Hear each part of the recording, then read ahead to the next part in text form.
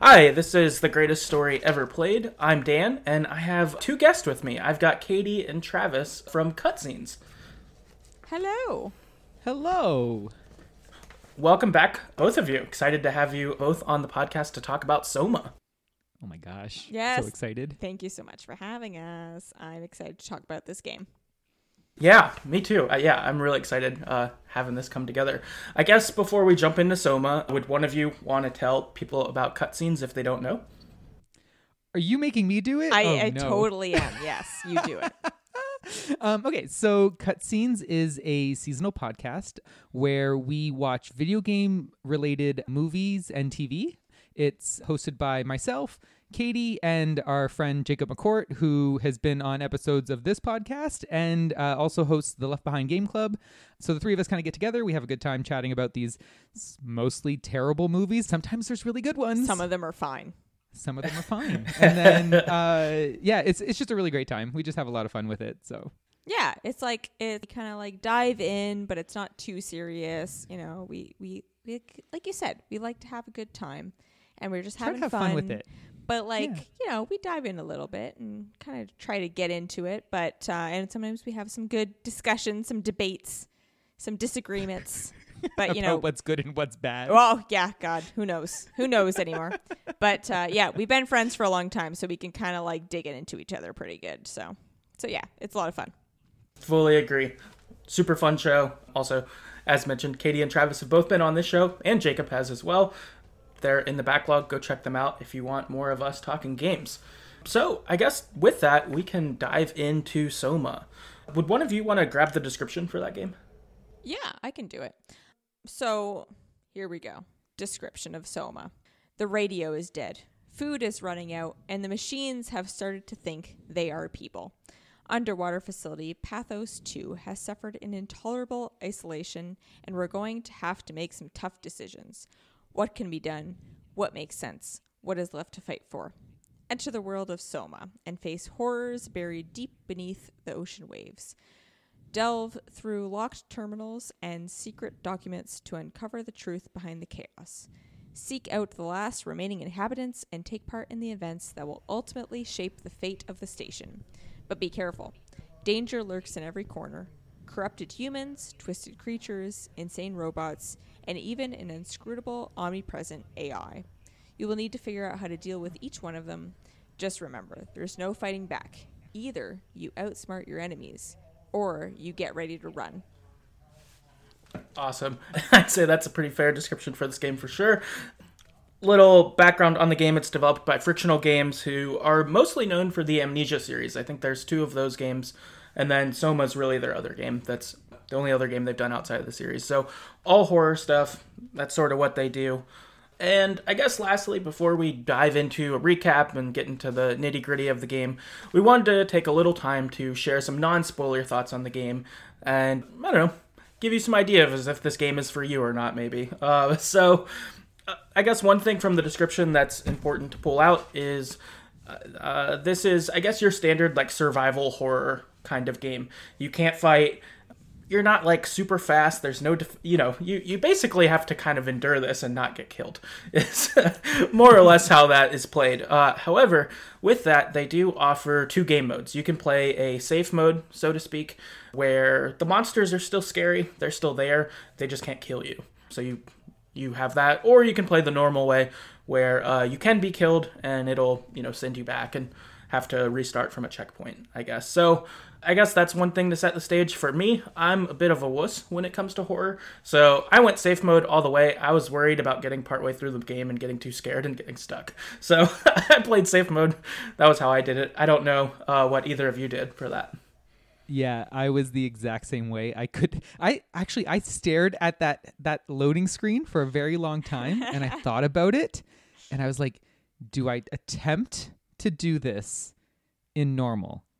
And I really thought about it and I was like, I don't know, because even knowing me and like even stealth portions of games in general, I'll have a lot of I'll sit in like the tall grasses in Horizon for a very long time before I have to like make my move. And I'm like, I kind of got a deadline. I got to finish this game.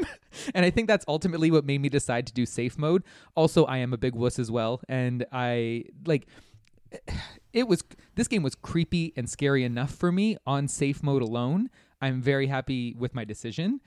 But I would say like because I chose safe mode, it felt less survivor horror and more like what's that type of game? It's more like a walking sim. Like, you know, like you really are just like uncovering the stories as you go, and you're figuring out little puzzles and doing little fetch quests and stuff. But it's really not. There's not a lot of like having to hide because really nothing can hurt you. But then again, I still hid. Like let's be fair, I still hid, even though like nothing could hurt me. I was like, I'm gonna hide behind this thing anyways. So, but yeah, so it that's kind of the vibe that I had from it. It was like sci-fi horror story, and that's like something I'm super interested in. So yeah, so I went with the normal mode. Oh wow! You know normal. what? I kind of figured you're a masochist. Yes. You would like. I am. I'm a total masochist. Yes, I am. You know me too well. So, you know what? I'll use this opportunity to kind of get into the gameplay since it's not spoilery at all. So, yes, I played on normal mode. An issue of mine was that you cannot switch in between mid-game, normal, and safe mode. Like, it is either you are picking one or the other through the entire game.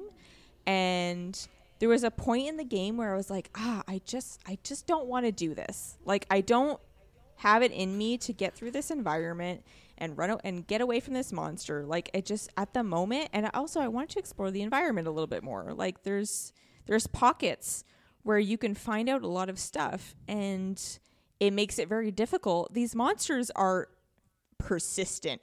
My God, it is very difficult to get away from them. So it's like, no, I'm not going to go into that corner to find this little bit of lore because no, this thing's going to kill me.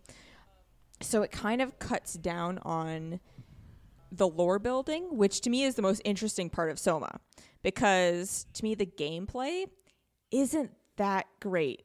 Like, honestly, I didn't enjoy actually playing this game. Like, throughout the whole game, I was like, I gotta play SOMA. But at the end of the game, with everything that it gave me, I was really happy I played it. Like, I thought it was so interesting, and I was like, oh man, this discussion is gonna be fantastic. I want to talk to these two people about this game because it's really fascinating. But the actual act of playing it with the monsters trying to kill me was like, this isn't fun. Like, none of this was fun at all. Too scary. It's scary. It's scary. The stealth isn't like that well built, I feel like. Like, I would kind of hide in a corner, and like you kind of have to hope that they kill you, or they don't. Like, you have to hope that they don't kill you. And you're kind of just relying on that because you can't look at them. I mean, I think we'll get into it, but so yeah, the gameplay to me was a little bit lacking, but the story was interesting. So I was on the fence about it. Yeah, I'd agree with that. Just with like Travis compared it to a walking sim. That's how it felt to me, or being at like a haunted house almost, since I couldn't get killed by the bad guys. And I found out too, like you said, Katie, that you can't switch partway through, because I started the game on regular and didn't get very far and was like, maybe I want to be able to change this, and I couldn't. And I was like, all right, I don't want to get stuck partway through and, you know, run into something scary like you, where I'm like, I don't have this in me right now. So I was like, I'll just start over on safe just to run it that way so that I don't get stressed out partway through. But yeah, I thought the scares worked. I agree though, gameplay wise, it made me wonder if I like walking sims, but I don't know if I would like survival horror full out. Like, I think I'd want to be able to fight or actually run, but instead it seemed like it was just sit down quietly, and that's how they won't see you or whatever, and that's not great. Yeah, I thought this game would be more interesting as a walking sim without the monsters. I don't think that the monsters added that much to the gameplay because it wasn't executed that well. I liked the creepy ambiance, and I liked how scary it was, which you can totally do that without having monsters. Like, to me, Gone Home is a walking sim that is creepy, and you feel unsettled the whole time, but there's no monsters. Whereas I feel like this could have been a scarier version of Gone Home, where I could like learn all the lore and find out all the things, and it didn't need the monsters to me. That was kind of my issue with the game. Yeah, I found like I liked the monsters in safe mode. Like it added to the ambiance. I could see that. It added, and like their behaviors were different than what you would anticipate, but just as creepy. And like they would still like make noises, and they added to that atmosphere and that world. If it was a barren world with no monsters, I think it would have felt, I think, a little too barren. I think I like the idea that they're, especially given, I mean, we won't get into it yet, but like what this thing is that is taken over this location, it's not, it makes sense that there would be things kind of walking around, right? So I liked that there was monsters in my safe mode, and I liked that they couldn't kill me. They just made me very scared. Yeah. I'm not a game dev, but I feel like they could have accomplished scares without there being a physical monster, because at the beginning of the game I was more scared before I saw any of the robots. Like I was like, oh my God, I was terrified. I was barely moving. I was like creeping around each room. Like, what is going to jump out at me? I don't know what's going to happen.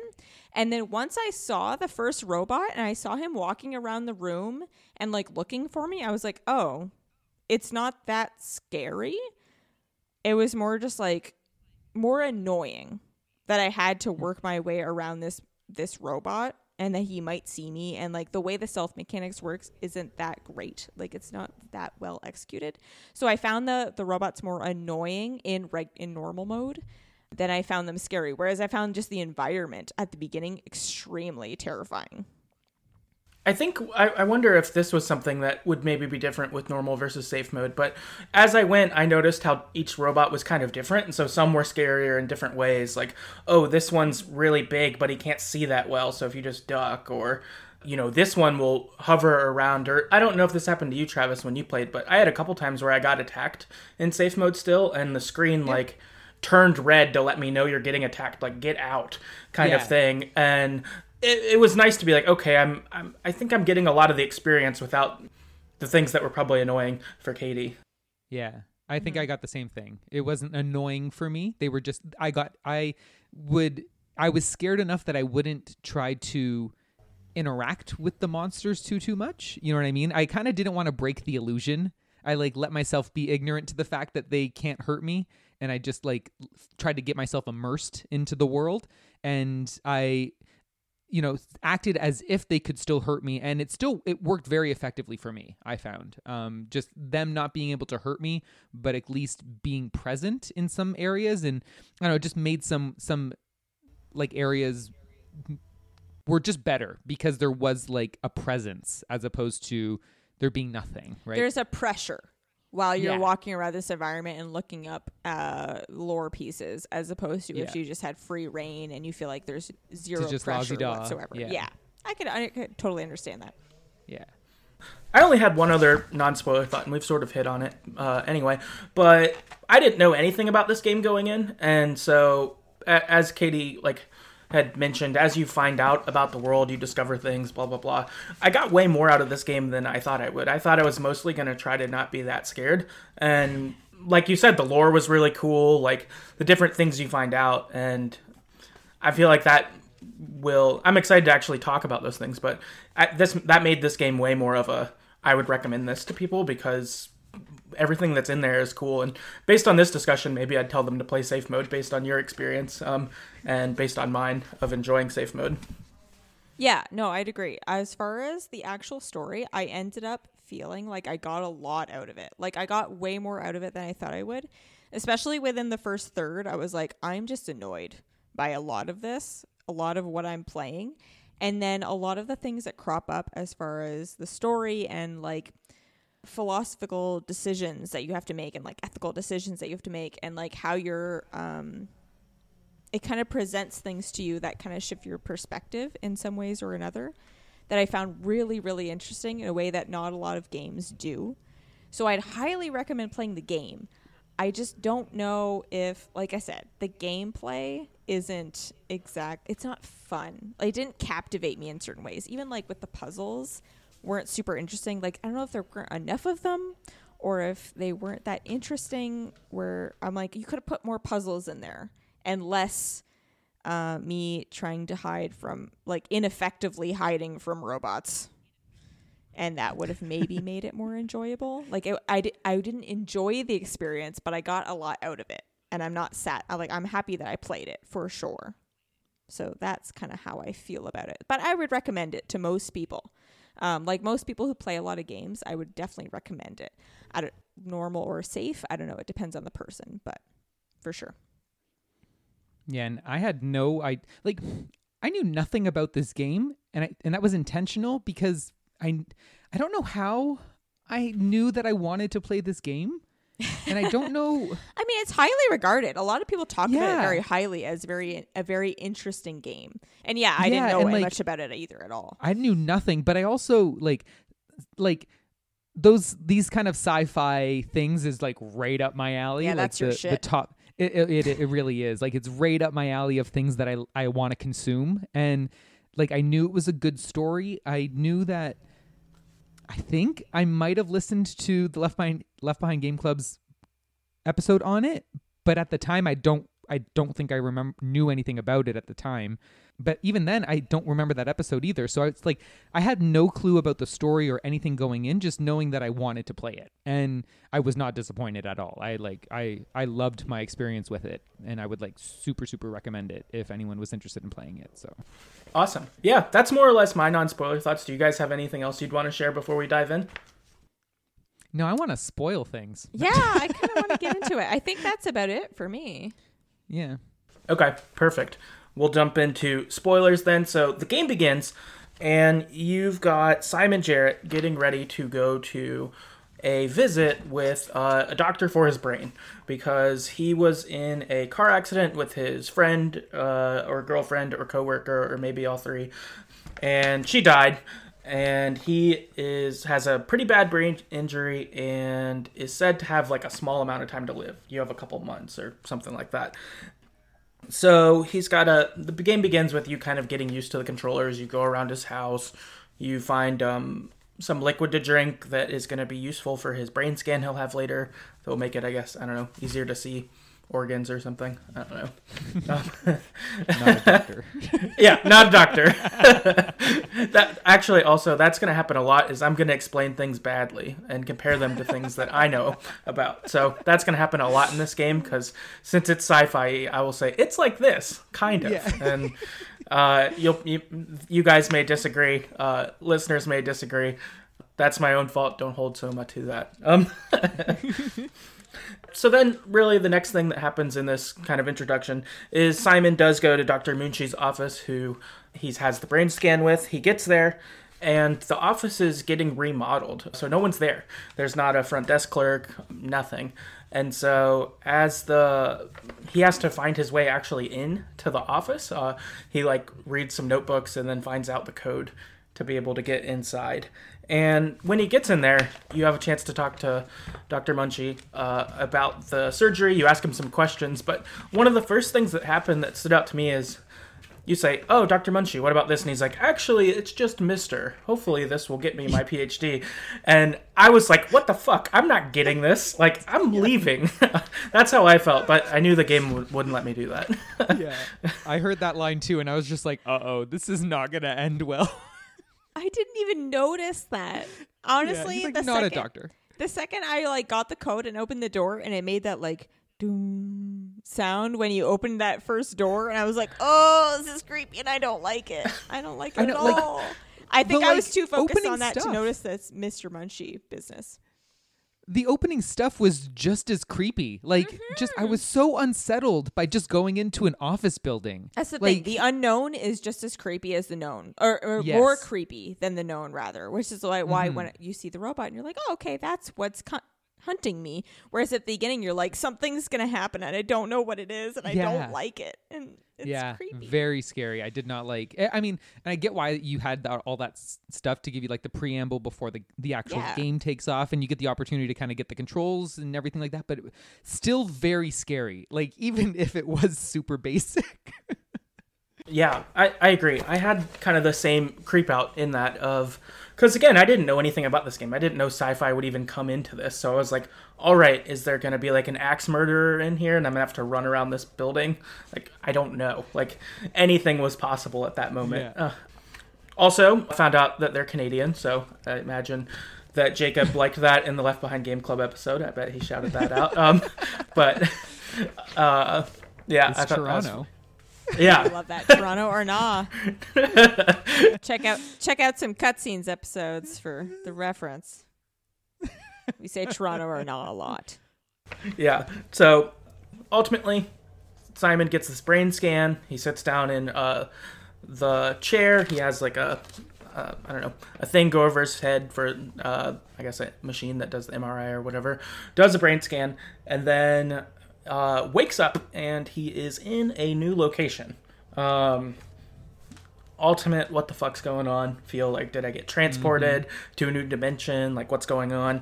And you get up, and it's like a totally metal place. I thought it looked like a spaceship. Like, it felt like you were, again, another comparison, but like you were in the movie Alien or something. Like, you woke up on that ship, and you're like, all right, what the fuck's going on? Who's here? Why am I here? What the fuck did Munchie do? Like, super creepy, just jolt of things. Didn't expect to be here at all. Yeah. So the initial thing was the premise that they're going to make a copy, like a digital copy of your brain, so that they can run simulations on it and then basically figure out what is going on with your brain and then know what kind of treatments that they can make to help heal it or help it keep it from doing whatever it's going to do because it's injured. So my initial thought was that right away was like, oh, I thought that I was the simulation brain. Like right away I was like, oh, whoa. Like, because I had heard, the only thing I heard about this game was basically that it played on a lot of things about what makes you human and what it doesn't. And if they bring your consciousness to another place, are you still you?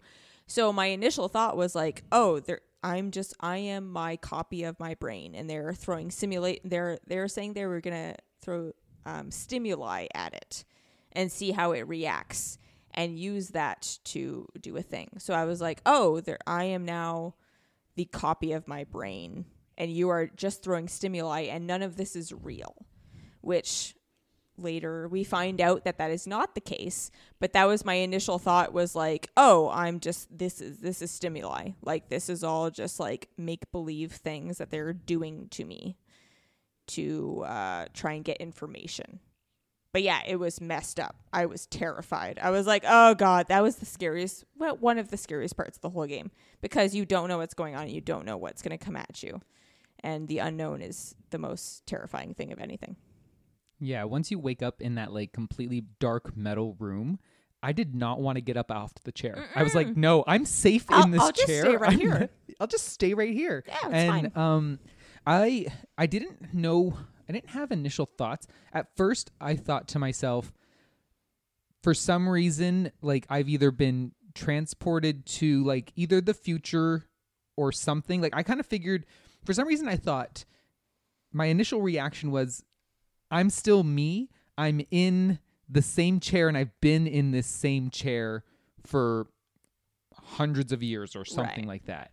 But then once you get out of the room and you start exploring, you see the chair, and you're like, okay, this isn't the same chair. It's a different like place. It's a different place. Like it's a different layout. I quickly like abandoned that like line of thought, but that was my first kind of initial thing was, okay, I've moved through time in some way, and I just don't understand how that makes sense.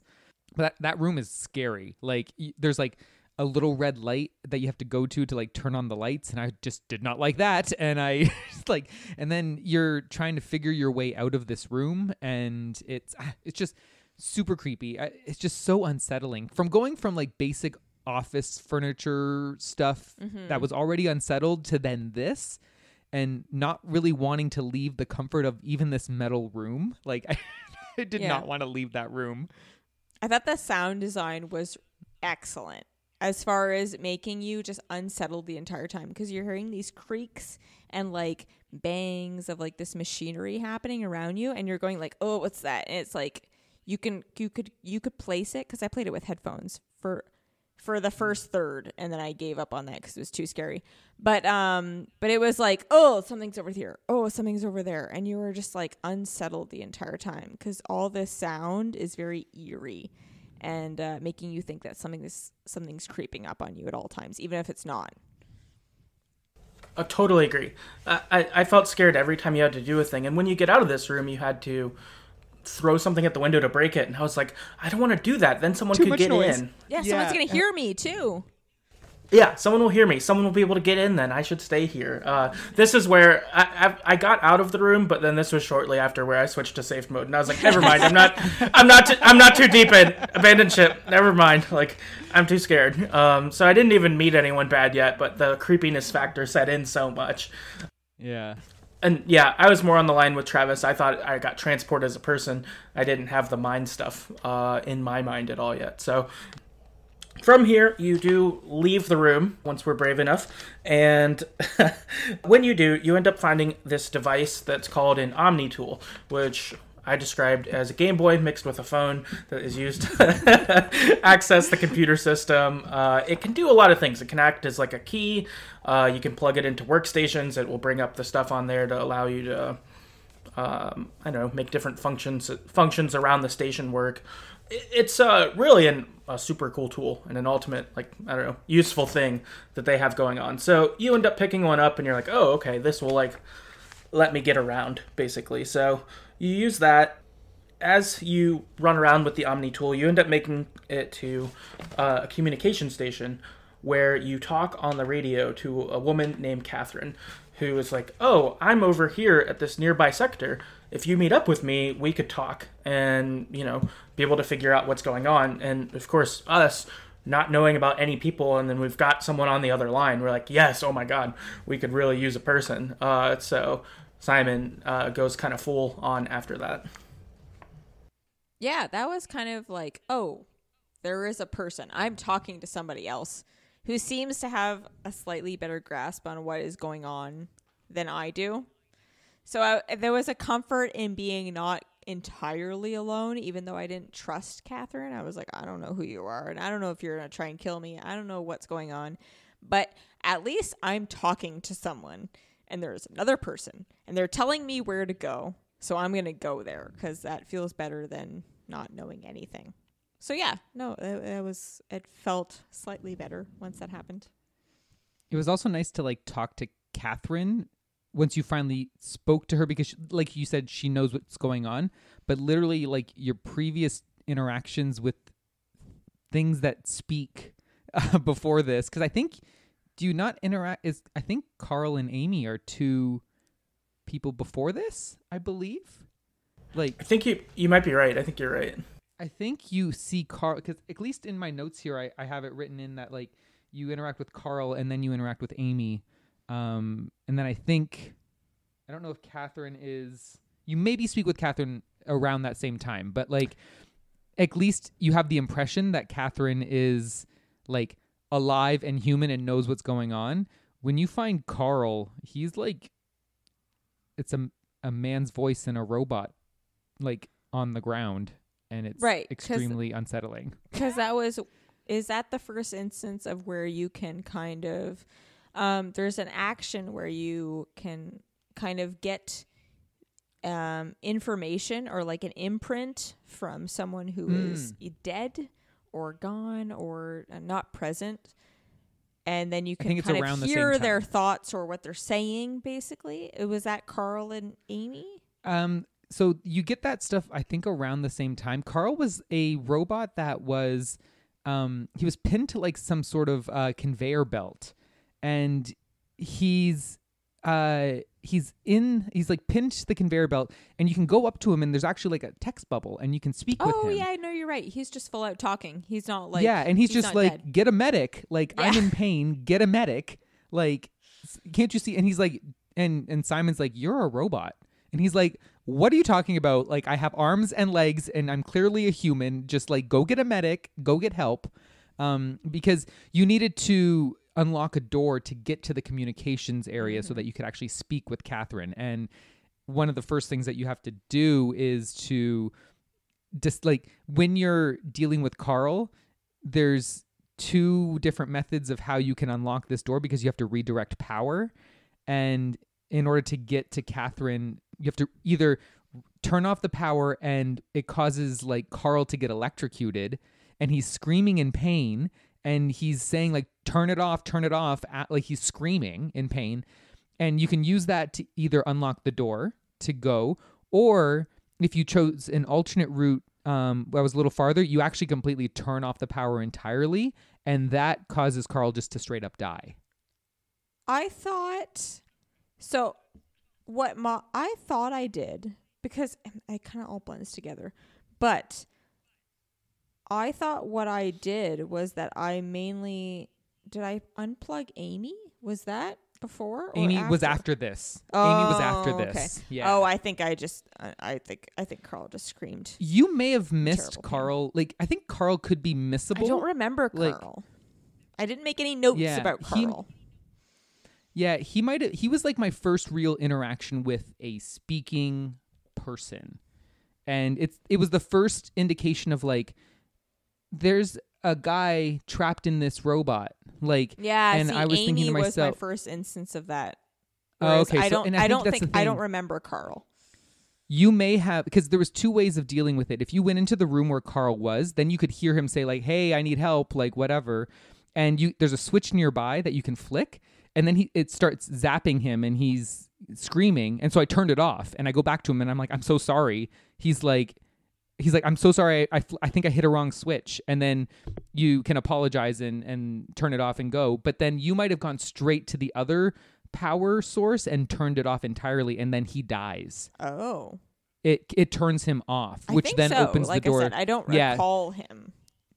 So that's the thing. So Carl was my first instance of like, there's something going on here. And it kind of also gave you the, because I think he might have talked about the idea of like the pilot chairs being used to maneuver things around. So like, essentially, I think the people working in this station were, they could sit in a pilot seat, put on like a little helmet, and then they could use, they kind of link up with robots to be able to do the tasks that they needed to do around the station.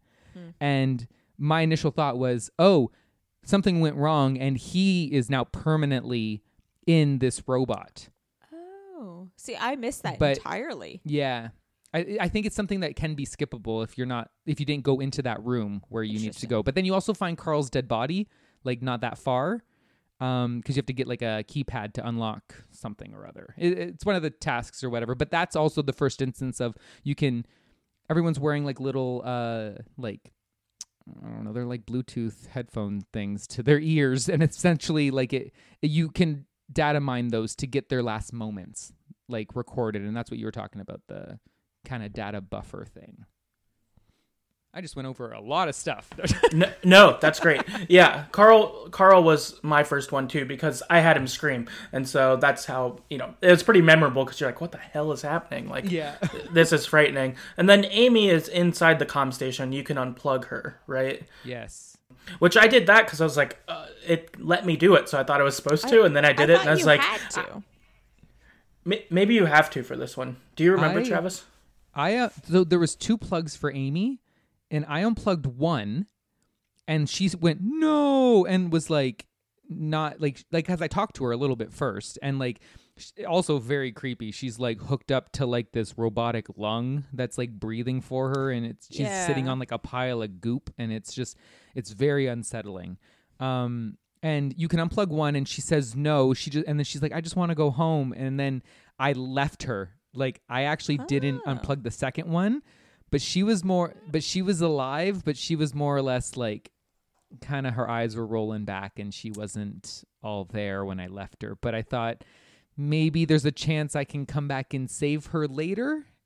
And that didn't happen. I totally unplugged the second one, and then it was like, oh, and then she's like, oh, and she just made dying sounds, and she clearly died. And I was like, oh, I don't know if I should have done that. No, I feel really bad now. I don't know how I feel, but yeah, where she just seems to be hooked up to like a life, like what's the word I'm looking for? Not life preservation, but like life support. Like she seems to be hooked up to like life support, and you just basically unplugged her. But she's screaming at you, "Don't do it!" And I was like, "But I need to get to the comm station, and you're kind of in the way." And I felt terrible because I just unplugged her, and then she died. And then I was like, "Oh, this place is rough. This is a rough place. Bad things happen here." Mm-hmm. Yeah, same thing. I it's like, this is a rough place.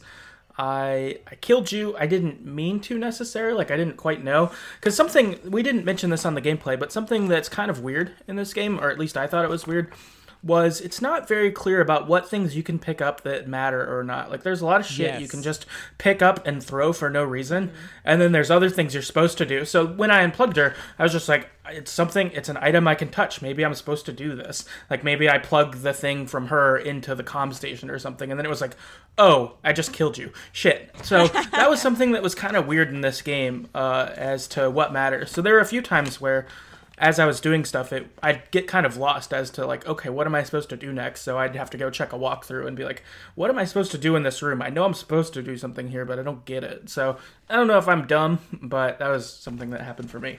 No, I found like I was early on grabbing a lot of things, like picking up a lot of stuff, thinking I needed to do things with it. And then I quickly realized a lot of it was just items that you could interact with. I was opening up a lot of lockers, and I still opened up a lot of lockers along my way because I wanted to see like if there was notes or anything inside of them, or opening up drawers. But a lot of the time it was kind of pointless. You would open a drawer and there'd just be junk in it, and then you would pick it up and you could put it down. But I realized I slowly stopped because I was just like, well, I'm not really getting anywhere with picking up all these random things, and I just kind of looked for the ones that seemed important, or a different interactable image kind of came up or something. Yeah, for sure. I found that, your symbol that shows up while you're hovering kind of your cursor over certain items will be different if it seems more meaningful. But as far as like drawers and lockers, like 90% of the time, there was nothing in there, which kind of made it feel, not empty, but like a little bit. Like certain rooms, you'd be like, oh, there's nothing in here. And it's like sometimes you weren't rewarded for looking through a room often enough that I was like, well, I won't look through a lot of these rooms because often enough it wasn't rewarding. Whereas I feel like when things are like what springs to mind is like Control. You like look around a room, you will find something in that room that is either funny or interesting or just worth your time. Whereas I found some of these rooms were not worth my time. Even like some like computers, you log in and there'd be like logs. It'd be like so-and-so logged in at this time and so-and-so logged in at this time. And I'm sure if you like deep dove into it and you were like hardcore about that lore, you'd be like, oh, because so-and-so logged in before so-and-so, that means something. But I did not have the energy to dive that deep. Where I'm like, no, you got to give me something. Like, you got to give me something that like seems interesting or seems kind of funny or something. Like, I just being like so-and-so popped in at this time and so-and-so popped in at this time. Like, that might mean something. I don't know. Maybe the internet will be like, you're wrong. That means a lot. But like, it didn't seem to mean anything to me. Yeah, if I was going to interact with a computer, I would want there to be something worth me interacting with. Absolutely. Might as well just have the screen just flicker. Whereas like if I'm not going to learn something. A third of them didn't seem to offer me much at all. Yeah. I like did a decent amount of like rifling through, and I went through every computer because I kind of made the assumption that every computer was going to have something of importance. Mm-hmm. And sometimes it was just like logs in and out. And like you said, it could be important if I was like and I'm sure there was some stuff, but I really liked it when there was like audio logs or like a map or like something about the room or like a journal or something interesting to kind of give me more of that story. And it was fun that way. Yeah, that's the thing. When this game is rewarding, it's so rewarding. Like, it is exceedingly interesting, and it makes you question, like, how do I feel about this in a way that a lot of games don't. But when it's, like, dead, when there's nothing going on, you're like, there's nothing in this room. Like, why am I in this room? We could have skipped this. Like, we could have shaved some time off of this game a little bit. Yeah, perfectly said. I feel like there were times where environment was really rewarding, and then there were times where it existed because it did. I don't know. It was weird. So, yeah, I agree. I think we're pretty on the same page there for how it worked and how it was. So, yeah, from here, you meet those people. You talk to Catherine on the Omni tool via the radio station. She says, meet me at Lambda. That's a nearby station. You'll go there. Together, we'll do stuff. Also, she thinks it's weird that you don't know why you're there, too. So it's not like she's also a mystery person who's woken up in this space station you don't know anything about. That kind of feel. She's she's not that way. Instead, she's like, I work here. I don't know why you're here either, but I'll help you. Yeah, she's really chill about the fact that she's like, I don't know who you are, but like, yeah, come over here. Come on down, man. Come on, yeah. She's really chill about it. Yeah, she's not phased at all, and we find out why pretty shortly after. So we head out, and we actually discover that we're not in a space station. We're in an underwater facility, which was quite the reveal. It felt like being in BioShock, basically, except you get to explore outside, which I thought was pretty cool. But so you end up walking at the seafloor for a little while to make it over to kind of the, next building in your journey.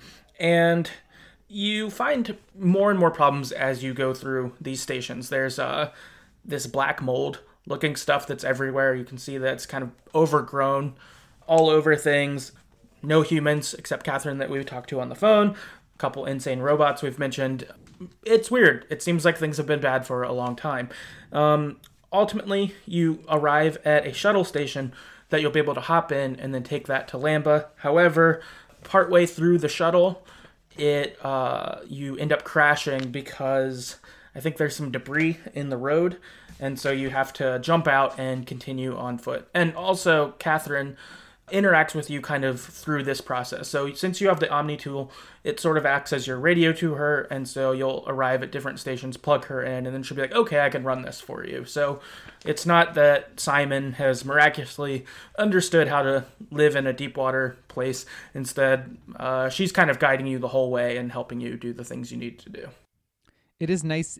Catherine was like a comfort thing for me too. Like in the periods where, because when you find Catherine, she's inside a robot body again. Like the same idea as like what Carl was. She was just a robot, like an iPad face, and she's just like, I'm in the, like she was attacked by a monster, and you transfer her into your Omni tool. And then once you have her with you, it's very comforting. And like I felt whenever I put the Omni tool down and plugged her into that area, and then she was just like speaking to me over, I'm assuming like the intercom at that point, in a space, I felt a lot more at ease because it was like, okay, Catherine's like my overseer. She can see everything. Like everything's chill. I'm not going to get killed. I was still scared, but my stress level was significantly reduced. And then as soon as you have to pick up Catherine to like keep going, then I was like, oh, I'm by myself again.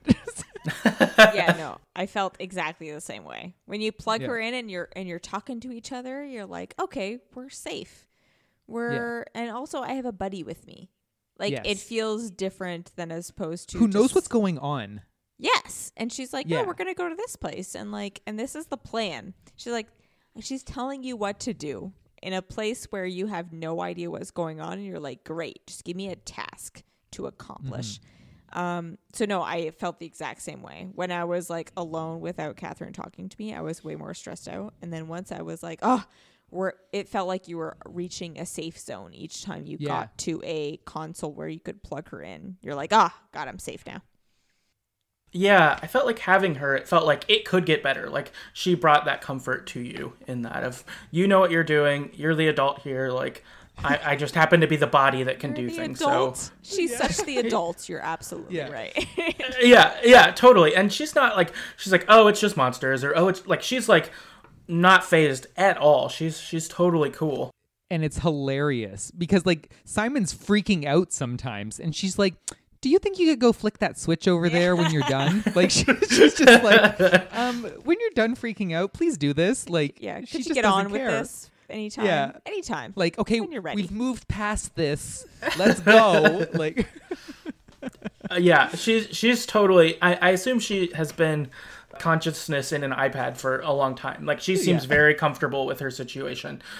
And then also, she really does a big knowledge drop on us once we meet her in person and get her transferred to the Omni tool. So she tells us a couple of big things. One thing she tells us is that we're not human. Actually, we are our brain scan, our consciousness, a dead woman's body, and a thing called a cortex chip kind of all smashed together. So we're this hybrid, and that's why we're not like crazy like the robots, because we have some human in us. But yeah, for whatever reason, it's worked out because we're that combo. And so you're like, oh, I'm not a person. You may have realized that before this. This is where I learned this for sure. You also find out that this is taking place 100 years after you went into Munchie's office. And also that the world has more or less ended since you've been asleep, so to speak. There was a comet that came, it hit the Earth's surface. The Earth's surface is all on fire. The Pathos 2 people are the only ones left on Earth, and you're kind of picking up with that being ruined too. So the world is far different than it was than when Simon remembers, because as Simon, he also experienced it the way we did in the game. He doesn't have memories post that chair. Like, that's where his life stopped and where we picked up. So Simon and us were all confused together and got a pretty heavy knowledge drop from Catherine here. yeah, and it was Yeah, really it- cool. Go ahead, Travis. Oh yeah, no, I loved. She was just very like nonchalant about the knowledge drop, but it worked. Like, because she's like, this is how life is. She's like, you're from Toronto, like, huh? Like, she's just like, oh, that's cool, I guess. Like, she doesn't feed into the insanity, which kind of does keep you a little bit more sane. Because if she was also just like flying off the handles, not knowing what was going on, then I think it'd just be too confusing. The fact that she was just this very level-headed, knew exactly what was happening, knew what was going on, had a game plan, and she gives you all this knowledge, and you're just like, okay. Like, for me, I accepted what she was saying. Like, yeah, this makes sense. Okay, this is the world that I'm living in, you know? And I mean, and all obviously there was all like the computer logs and stuff that you kind of read up to this point kind of gave you little hints of that, and it was starting to come together, right? And then she gives you like an actual mission to go on, so that, you know, there was like a driving force for the rest of the game. Yeah, at the very, very, very beginning, when she's like, "Hey, meet me at the communication station. I'm just some person on the other side of a comm unit." I was like, I don't know if I trust you. Who are you? What's happening? But once she's like in the Omni tool and you're actually having conversations with her, I was like, yep, nope. You're my person. You seem to know what's going on, and like, why would you make up any of this stuff? Like, it all, the way she presented it felt like the truth. Like, I wasn't questioning it at all. So yeah, no, she was my buddy, trying to figure out what was going on. Yeah, she seemed totally transparent in all of that with it. And I think that's probably why she was able to be nonchalant, like was mentioned, is that she's like, this is just what happened. We've got to work with what we've got. In this, too, when you first meet her, she tells you your mission, which is we've got to go and launch the Ark into space. And what the Ark is a simulated reality that's populated by brain scans. And her thought is, if we send this into space, that's going to give kind of humanity a second chance out there because the world's ruined or something. That's sort of her idea. And you're kind of like, I don't know, that seems weird, but okay, I'll join you. Like, and she also kind of says we could be able to get on the Ark and go to space too. And so you're like, well, you know, Pathos sucks, so sure, I'll join your journey. This makes sense. But the Ark is currently at a site called Tau, which is on the opposite end of Pathos 2. So, as said, this sort of sets your journey. We're going to make our way there, then we're going to try to launch into space. Another thing that happens here that I thought was notable is you go to a computer and you can take a quiz about how you feel about being a brain scan that could go into Ark, which was a... Catherine previously had ran the Ark project before the world ended. That's what she did as a human before she was the iPad. And you take the quiz, and it's like, do you feel like you would feel more like you, less like you, the same? And there's a couple other questions like that. And it comes up, and at least when I took it, I was like, I don't know. Are you a person or not? I'm not sure. So I felt sort of in the middle or uncertain when I took it. I don't know if that was your reaction as well. Yeah, I think, similar. I wasn't full out, I'm not real, I'm detached from reality, I'm a figment, like was placed in a robot body. It seems like it is a survey designed, they present it as a survey designed by the company that has kind of designed this whole setup, whereas they are...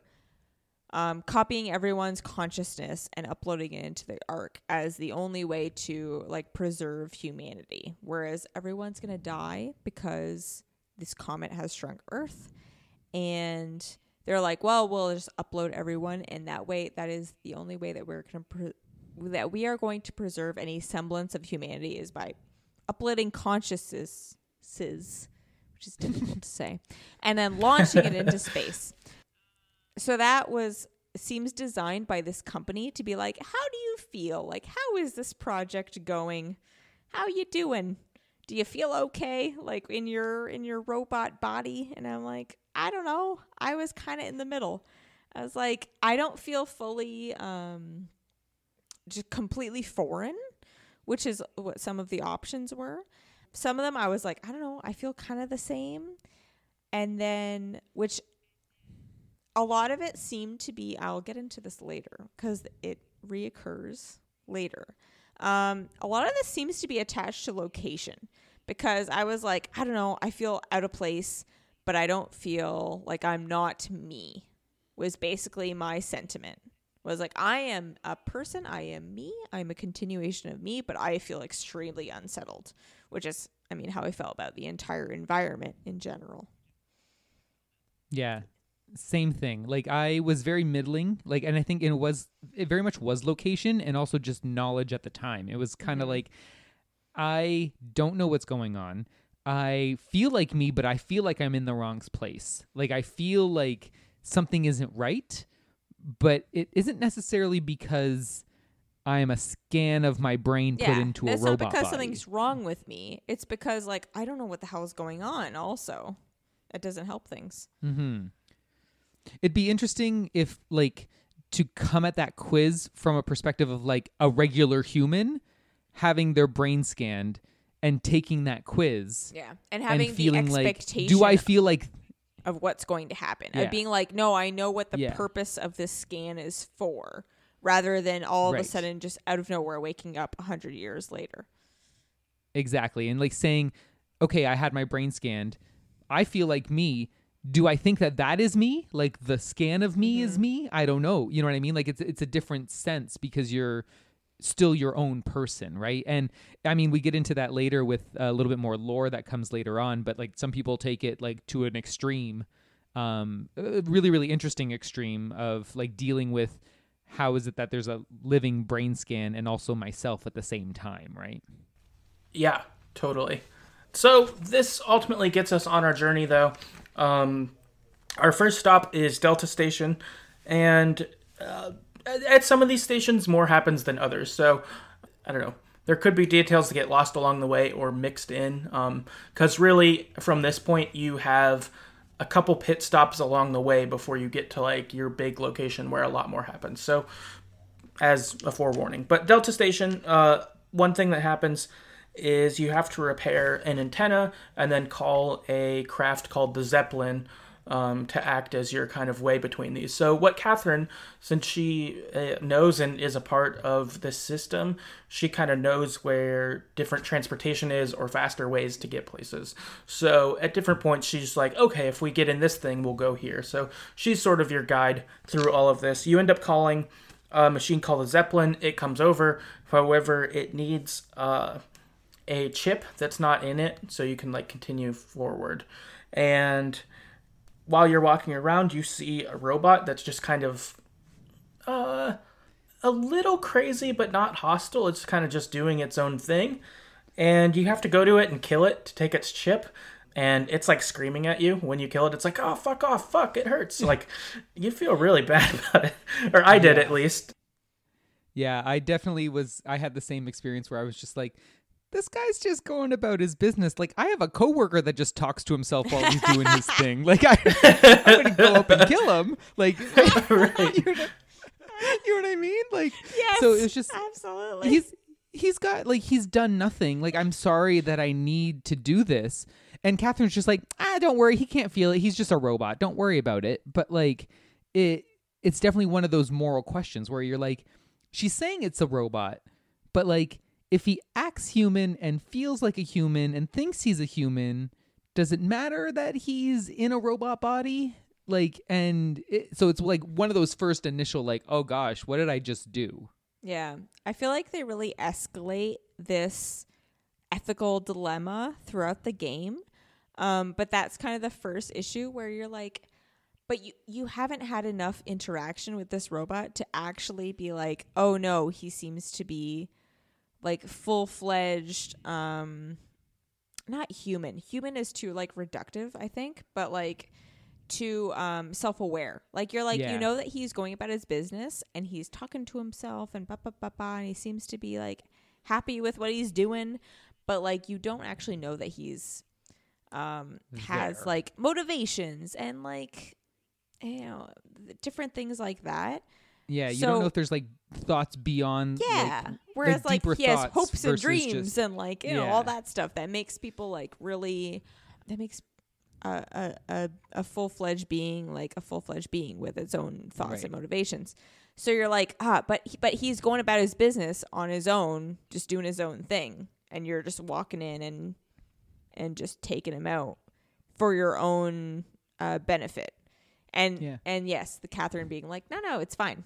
He doesn't know any different. You're like, but does he? So you have that like little inkling of doubt, but I feel that that's like way expanded upon later in the game. But they kind of set that stage, like just they plant that little seed. Right. And for me, at least, this was the first time I kind of questioned Catherine's judgment. Like, is she too pragmatic? Is it just, I'll do what I need to accomplish the mission? Versus you're like, I mean, he was a robot, like, I don't know if he was doing something worthwhile or not, but is he that different from you or me? You were an iPad a minute ago. Now you're in this tool.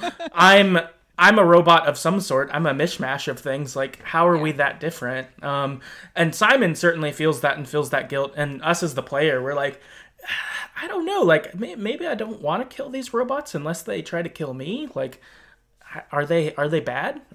So dilemmas certainly arrive there. But you do take that piece and you do make it onto your next location, which is Theta Station. And inside Theta, this section I thought was pretty scary too. There's a scary monster at one point in this one. Maybe one of the parts I was most scared at. But inside Theta, you have to restart power and to be able to access some computers you need to. And when you do, it goes pitch black and you have to go into the basement. And there's this big monster walking around who can't see very well, but is super frightening. And so you have to like sneak around, maneuver your way to get there. Super scared of him for sure. But then once you kind of go down there to reset the panel you needed to, you end up looking for a file on one of the computers to be able to get some info you need regarding the Ark. And so you find a file of this guy named Brandon Wan who lived at this station. who he thought he was in the Ark when you like upload him. And then you kind of find some information to essentially be able to trick him into giving you the info you need. So you make yourself look like one of his coworkers, you make the environment look how it needs to, and you essentially just trick him to be able to get the info you need to continue your mission. And this was another one of those like really interesting like ethical dilemmas for me, in that you essentially find a copy of his scan so that you can upload it over and over and over again, to try to figure out, like, you needed to get like some security cipher of some kind, and he knew it. And he every single time he woke up, you could tell that, like, yeah, that this was the scan that took place, and this is the continuation of that life. And you just had to keep rebooting him, and he would keep stressing out because he didn't understand what was going on, and it was a simulation, and he knew something wasn't right. And it was interesting to see Simon react to that, and even Catherine reacting to it too. Like, we can't keep doing this over and over and over again, trying to like figure out what bits of information or what kind of, like Catherine pretending to be the coworker and not pulling it off very well. And and Brandon's just like, you're not her, get out of here. Like trying to figure out this information, but you kept having to reboot him and shut him down, and reboot him and shut him down. And really, are you like, if we're considering the idea that these brain scans are essentially what we have left of our humanity, are you essentially bringing him back to life and killing him over and over and over again and using him to get the information that you need? Like, there's nothing wrong with his brain scan. His brain scan is no different, really, than Simon's or Catherine's in this case. It's not like it's some weird copy. That copy was then uploaded to the Ark, I'm assuming. Like it's just a copy of a copy at that point. So you have this idea of, is this right? Like, where it's just interesting, like, where are we drawing the line with what counts as what is considered a human anymore? Yeah, I felt parts of that made me feel more not right about it, and then certain things made me feel like it was less human, because you're uploading this scan, and then like I felt bad as you were uploading him, and he was in a foreign place, and he was like, no, this isn't right, this is right, and he would stress out, and then basically get into like a panic attack where you'd have to shut it back down. But then when you reloaded him, it was like it hadn't even happened. Yeah, which because you're restarting that makes SAN. Yes, which kind of makes it less real.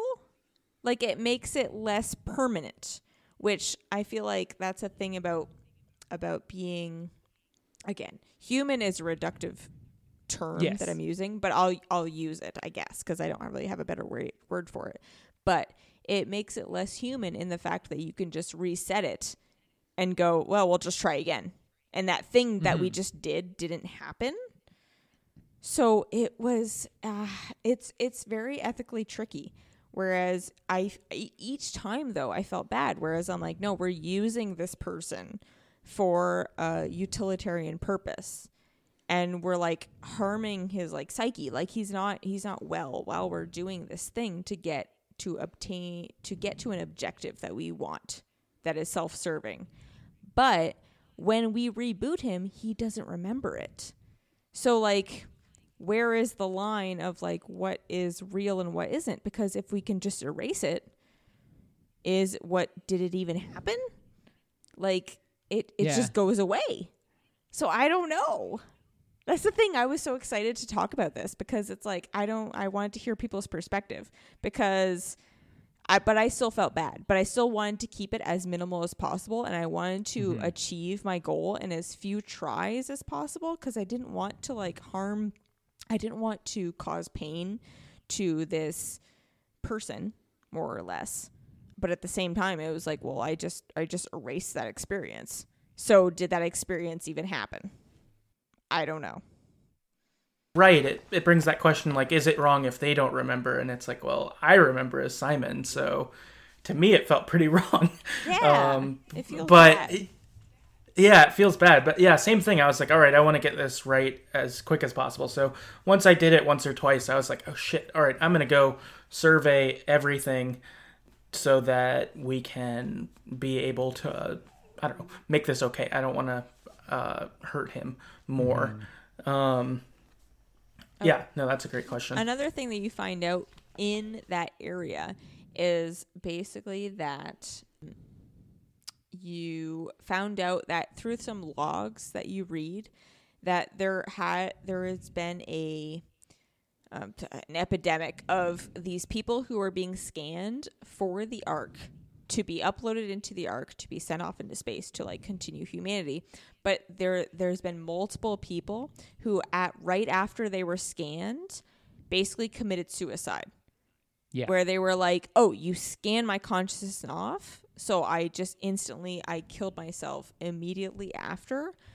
Basically to, I guess in their mind, to make it a direct continuation so that there's no like duplicate issue where there's a person who is almost redundant who's on this planet that's being destroyed and this other them that's been uploaded. So, but then the people who've been directing this study have been like, well, we can't have all these people killing themselves. So we need to shut this down. And again, there's like a whole morality thing where it's like, I understand why they're doing this though. Cause they're like, well, I'm uploading myself and I'm going to end it.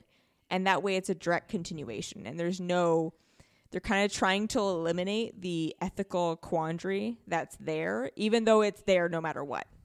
Right? Yeah. So you can't eliminate it, but they're kind of trying their best. And then the people who are doing it are like, well, I'm scanning these people and then they're killing themselves. So then they feel terrible. And it's a mess. It's so interesting. It's so interesting because it's like the idea that you want to prioritize your continuation of your life, of what you deem and being it as seamless as possible. Yes. Without it being messy at all, basically.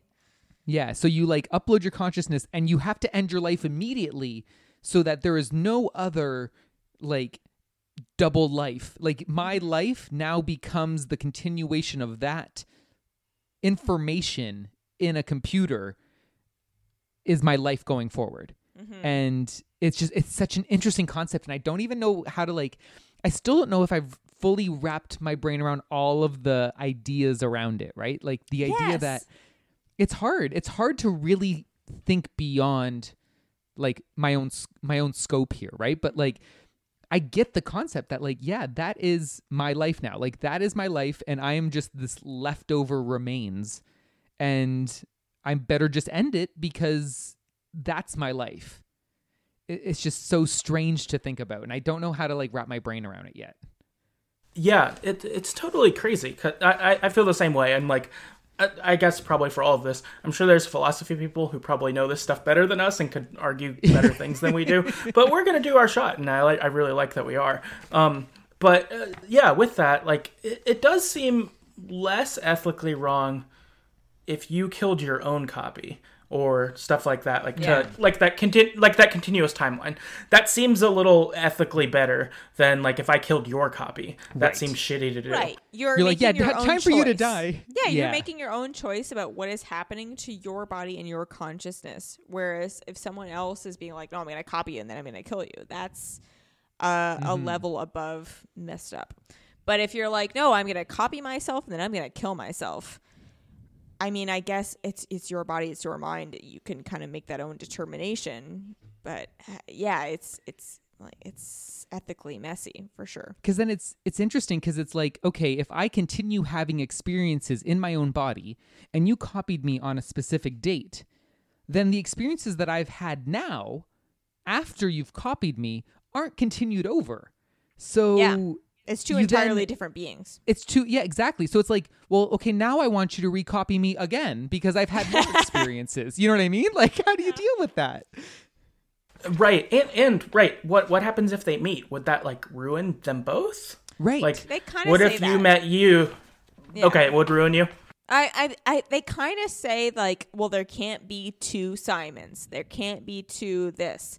Whereas, I mean, I guess there could be if they're in different places. And don't interact with each other. I mean, if both Yeah. know that this is a thing that happens, I would think they could interact with each other. I don't see why they couldn't if they're both aware that this is a possibility. But I mean, in the current way that the world is, it's kind of framed as in this is the way to continue your own consciousness. Like continuity. Yes. I think that was the word they used. Yes, continuity. Which is another thing which I wonder, you know what, we'll get to it. I'll save it. A little bit. Awesome. Yeah, so it really brings up a lot. Is this right? Is this wrong? Would you break if you saw yourself? Like, a lot of problems here, but we more or less abuse the system to get the information we need to continue on our journey. Yes. Not feeling great about it. As time has gone on, I feel less like a good guy, for sure. And more part of a questionable mission, maybe. Before we move on from Mr. Wan, you had the choice after you uploaded him Oh, yes. to either basically erase his data, erase that copy of Mr. Wan, or just leave him like on a USB, on a floppy disk, whatever era you come from. You know, whatever you grew up with, you could leave him as data lying around, or you could just erase him. What'd you guys do? I left him. I didn't erase him. I left him alone because I kind of thought to myself, like, I would rather have, what if our plan doesn't work? Mm-hmm. The idea that at least there is another potential human scan somewhere viable, maybe it could continue. And I kind of, maybe that was my thought process too with leaving Amy alive earlier on. I was like, there's still hope that something could happen from there. And like, he's just shut down. He's just sleeping. But like, I didn't feel like I needed to kill him, essentially. Interesting. I erased him because I thought the real Brandon is in the Ark. He wants to continue there. Mm-hmm. We're going to shoot that off. He'll get through there. And I guess hopefully this doesn't happen to him again. So that was sort of my way of thinking about it. I probably picked the wrong thing. No, honestly, you know what, Travis? I think you're right. I feel like thinking now, I think I would leave him. I erased him. Mainly because I felt like he was which is kind of the whole quandary of the entire game, is what do you do with these people where it's like they're contained to like data. Whereas I feel like we had just put him through so much and we were doing it over and over and over again. I was like, we're just torturing this person and rebooting them and doing it again. And I felt like maybe I have less faith in humanity, whereas I felt like leaving him there was an opportunity for someone to mess with him rather than an opportunity for someone to like let him grow and like prosper. Like I felt like I was like, I felt like I was leaving him vulnerable as opposed to leaving him with opportunity, which I don't know what that says about me, but but I felt like I was like, no, I can't let people mess with him anymore. Do this later, yeah. So I felt like I erased him, which I don't know how I felt about. Like at the time I felt bad. But I was like, I guess this is a decision I made. Like, I don't think anyone felt good about any decisions that they made in this game. No, like I felt like everyone felt conflicted about whatever they did, no matter what. Which is a sign of like a good game where you're having to make those decisions, right? So. Yeah, 100%. I feel like when games that have choices like this, if they make you see the other side afterwards and you're like, maybe I was wrong. Yeah. Those are good decisions. Because after Travis's explanation, and as we've had this conversation so far, I'm like, maybe I did the wrong thing. And, you know, for the choices that come up in the future, I'm like, oh no, maybe I did the wrong thing there too. Like, it's feeling that, which is good. I think that this game, in this department, is super successful. It's really landing this stuff. Especially because, like, that copy didn't make it to the Ark. So it was like, so he's just, like, in purgatory, which someone can just, like, kind of, like, reboot him over and over and over again and do whatever the hell they want. And I was like, I felt icky about it. I felt... Yeah. I don't know. I know. There's no right answer at this point. God. Yeah. No, I don't think there is either. Not yet. Maybe by the end we'll solve this and we'll have a good Maybe. answer for people. Probably not, but maybe we'll get there. So, all right, we wrap this up. We continue our journey from here, and we take the elevator down Theta. But on the way down, the elevator breaks. It like snaps. We hit the ground. And then there is another monster down there that's really scary, and it's not one you can avoid. You get like a cutscene where it like grabs you, and then you wake up attached to a wall, as if like Spider-Man like webbed you to it or something. You do get out of that. You have to explore for a while, because your goal is to get to a submarine that's here, because that submarine is going to be your way out of here, and it'll take you to kind of your next location. So Theta Station doesn't work out. The submarine we go to find has human consciousness in it as well. It freaks out when we try to go to it, and it just like runs off.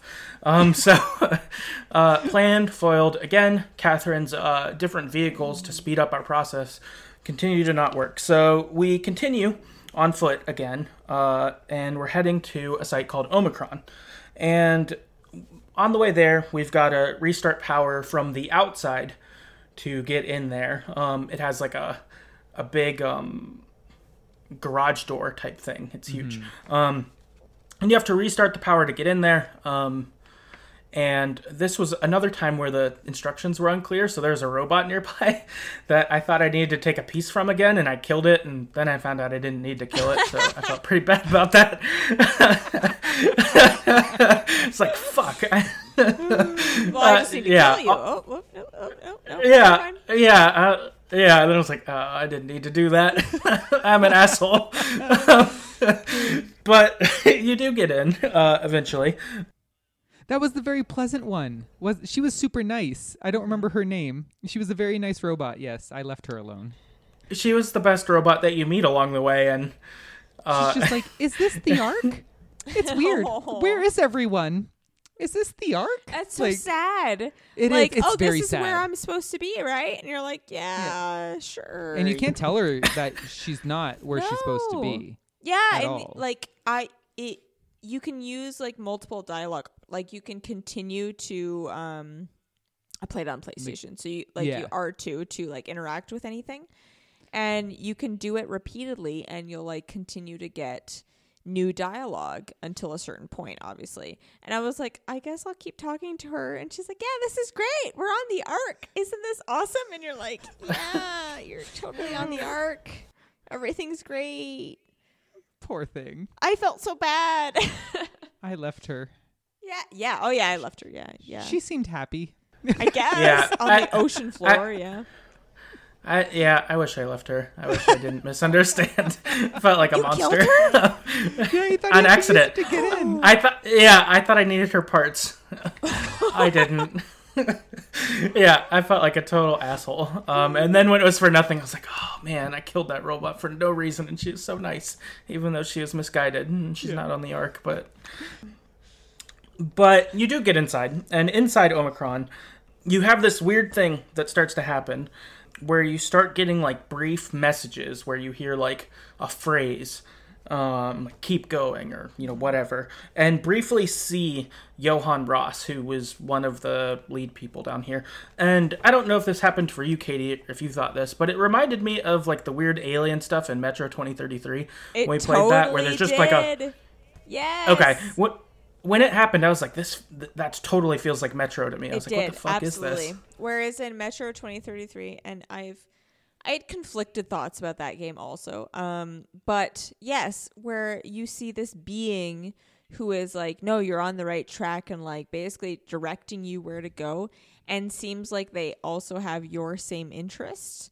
Where they just kind of appear and then like go away, and your screen is doing things where it's getting almost like it's getting interference, where it's kind of like messing up your screen a little bit and getting like bunches, almost as if there's like line of text that aren't there or something, and saying brief things and then leaving, which was extremely creepy. But I was like, I guess you're not hurting me, but I don't like it. I'd like that you stopped messing with my screen, because none of this is fun. None of it. None of this game was fun for me, but I liked it. Again, obviously, with this discussion, I loved the ideas that it threw at me, but like the actual gameplay, I was like, please stop. Just stop doing all of this. I don't want to play this game. But I do, but I don't. But yeah. But yes, it literally made me think of Metro 2033. I was like, I wonder if Dan's going to bring that up because that's awesome. Yeah. That was the first thing I thought too. I was like, I wonder if Katie will feel the same way. But what's weird with this is Catherine doesn't seem to comment on it. Maybe she can't see it. Maybe there's something like that, which is kind of weird. So you almost have like a secret from her, which is kind of strange since she's been your guide and all of this stuff and knows everything that's going on. But for whatever reason, Simon doesn't bring it up. And so it's just kind of a thing you deal with and, affects the game as we go. The thing you have to do here at Omicron is you need to gather some items. You've got to get a structured gel, a battery pack, and a Cortex chip because you're going to transfer yourself into a Big Daddy, essentially. more or less. More or less, to be able to go into the deep sea because all your various vehicles the pressure is really high there, so you've got to use the Big Daddy suit. And so you fetch quest around to find these items. And also what you're going to do is you find the Big Daddy suit you're going to go into has another person's body in it, but their head is missing. So you're essentially able to do whatever happened to Simon that got him here in this body. Because you'll get these 3 items, you've got the body, you've got the chips, all that shit. And so your aim is basically, I'm going to transfer myself, I'll be a Big Daddy now, and I'll continue on. Which brings up our next kind of big ethical dilemma that we all dealt with, which is Catherine's going to make this transfer, and it happens, and she tells us before this, it's a coin flip. 50-50 chance you get transferred as your consciousness that just happened, 50% chance it's the copy that goes over. It happens, and it's us. We're in the Big Daddy suit. We can continue our mission on foot. However, the question comes up, well, what do we do with the copy of Simon who's passed out in Simon's previous body to this? What's our plan? So what did you two do here? This was a hard one. It really was hard. Yeah. Because when Simon wakes up, in the new body, he's like, what did I just hear? And he hears his previous self, the original copy kind of said something, and then Catherine essentially says oh, well, he'll just be sleeping for a little bit. But then Catherine hasn't deceived you in any way. She's been very straightforward about copies and everything like that, but you don't really get firsthand experience with it until this moment where you realize that you're not transferring. She just copy-pasted you. She copy-pasted you into a new thing. Yeah. So your previous self is still alive in your previous body. And that's the thing. As the player, you win the coin flip, essentially, right? The coin flip is really for the player when you think about it. We won the coin flip when the transfer happens from, Toronto to now, and then we win the coin flip again so that we can continue with the story, right? But essentially you just have 2 copies. There's 2 different things, and I sat there for a while just staring at myself in the original pilot seat thinking, what do I do here? Do I leave him or do I kill him? I ultimately decided to kill him. Really? I thought she would decide the other way. So why did you decide to do that? That's the thing. It's funny because I left Brandon 1, right? Is it because you couldn't see Brandon? Maybe. And also in the context of what was going to happen next, we were just chased into this room by a monster and Catherine had to lock the door. We were taking Catherine as the Omnitool out into the deep sea. My original self had no means of exiting that room. But then again, what if he found a way? Yeah. You know what I mean? I guess I made the assumption for him or myself him/me. I made, you know what I mean? Like, is it me? Is it not me? I don't know. Is it me? I don't know. But like, I made the assumption that I would be by myself, wake up with no Catherine, not really understanding, probably because Simon still really didn't understand the concept of copying. He was still grappling with it, and the idea that original Simon, or Simon 2, I guess, would wake up thinking, well, what the heck happened? Someone took the suit and Catherine is missing. Like, he wouldn't grasp the concept of the copying happened, and he'd be by himself. So I thought, like, what is he going to do? He's going to be alone forever in this room and can ultimately not do anything. Like, I just kind of figured, I think I wasn't on board with the, like, gung-ho like continuity, like kill yourself after a copy thing, but I think the concept of it kind of made sense to me, that I was like, I don't want to leave this guy here to be by himself and not be able to do anything. So I ended up shutting him off, and I'm still not sure if I feel right about it, but it was a weird one. I sat there for a very long time.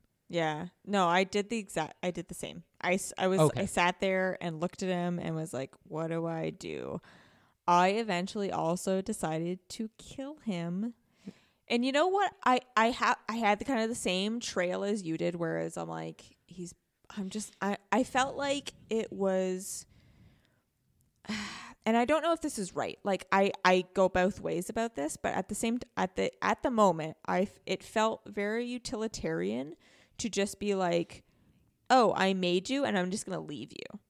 And like, but at the same time, I also understand what you're saying, whereas he has the potential to succeed and leave that area and accomplish whatever he's going to accomplish. But it felt very cruel, which Simon kind of says it feels cruel to leave him there. Yeah. To leave him there, and he wakes up and he's alone and in a tiny little facility at the bottom of the ocean, and like he got the wrong side of the coin flip and the end. And also, I think a big part of my decision was that he was still asleep. Yes. And that he wasn't even awake yet. Whereas if he was awake, I don't know what I would have done. That's a whole other bag. Whereas it's like, you're not even conscious yet. Whereas it's pure continuity. Whereas you're not even awake. You're done. You're gone. And now I'm Simon, and I'm continuing our continuity as if nothing happened. Which, right or wrong, again, this whole thing is, I mean, this could kind of be pushed into like societal issues that I don't think we're going to delve into. But whether or not someone is conscious or not, and, able to make their own decision. Yeah, absolutely. And whether or not they deserve the chance or not. And it's not deserve or not, but it's whether or not it's fair to that person. Whether it's like, I put you in this situation, so I'm going to leave you in this terrible situation because I did this to you. And it felt cruel to be like, I did this to you, and I'm going to, and you're going to have to deal with the consequences, basically, as opposed to being like, no, I'll take care of it for you. Like, you're good. Don't worry about it. As opposed to, like I said, being like, I made you, and now you're the one who's going to have to either suffer or not and deal with it. I don't know. And I don't even know where I stand now, but I made the decision to kill Simon. I was the same and had the same process as both of you and I think, again, because it's me, like we talked about earlier, I think if I did this to another being and they were knocked out, I don't know if I would have killed, like, but it's the me. other person. Exactly. It's a me. Copy of me. It's a copy of me, and like, I'd be fucking over other Simon potentially pretty bad leaving him here. So that was, my process was the same thing. So I killed him. I felt bad about it, but I thought it was probably like, and still question it some, but it did seem like the right thing to do for me. Like, how awful it would be to restart this, but with less help again. There's just like a little bit of like but what if? You know what I mean? Like, what if he could have done something? You know what I mean? Like, it's just, there's just that little bit at the back of your brain that like, was that the wrong choice? I don't know. No, So yeah. interesting. And I think that's like important that we can have that because, as Katie mentioned, the ethical dilemmas in real life that can come up for that. Like, do you not give medicine to people who, it might not work for them, but it could, or something? Like, no, you probably should, things like that. And this really brings that. Just it makes it a little weird because we're dealing with robots instead of human beings. Well, yeah. As Katie said, it's sort of reductive, but it still sort of applies. It's like, Yeah, because like we're having to like change our definition of what is considered a human a little bit, right? Like we're considering a brain scan to essentially be what we're considering a human now, right? Like what is killing and what is just turning off a machine. And I guess they're kind of the same thing in this world, right? Mm-hmm. Which I think this game, I love this game for the decisions and the thoughts and like all the paths that it made me go down mentally and emotionally. Love it. But how I had a thought. I don't know where I was going with it. It's a tricky game to think about. it is. But yeah, basically that the game presents these issues to you and uses robots as a kind of way to make it okay to put it in a game, to be honest. Right. To make it a presentable choice to you, as opposed to like, I feel like these choices present themselves in real life in society in a way that's much more polarizing, and sometimes people are hostile about it. Whereas this is like, hey, we're adding this layer on top of that where you have to consider, do you think that consciousness is still valid as data? Basically. Right. So there's not only like that human level of like ethical debate, but then there's like they add on that another level of this consciousness as data debate. And it's kind of mind bending. Yeah. And I found myself on both is. sides. Like I sat there thinking like, oh, I can totally see both sides of this. And I feel like most people would see, at least they may feel strongly about their choice, but I feel like you would still, the way that the game presents the option, I feel like you would still see empathetically, you would see the alternative as a valid choice. Which I think is really good. Like, it's really good. It's such good game writing. Again, it really is. I kind of hate the gameplay in so many different ways, and I kind of hated playing it. But I loved what it showed me and, like, what games can do. Mm-hmm. And it was really, really good. 100%. We've got a little bit of listener feedback on this question. We had some people weigh in. A bunch of coconuts on Twitter said, I killed everyone I had the chance to kill or not kill. So they ran that way. Celeste on Twitter said yes, but I viewed it as a mercy killing. So I think that's probably a little similar to our vibe as well. Fanhaim on Reddit said, didn't kill the copy of Simon. I believe any sentient beings should be able to choose their own fate. When that Simon wakes up and he wants to die, then that will be his decision to make. I also assume that both Simon was me making the decision. I personally prefer to struggle through any nightmare I may face rather than dying. It may look like that Simon would not have any purpose to continue living, but what if there was actually purposes that we don't know of? The second Simon didn't wake up in Upsilon and find his purpose immediately. What if the second Simon found another scientist with an important mission? We can't know for sure, but if we kill off that Simon, then we'll never know.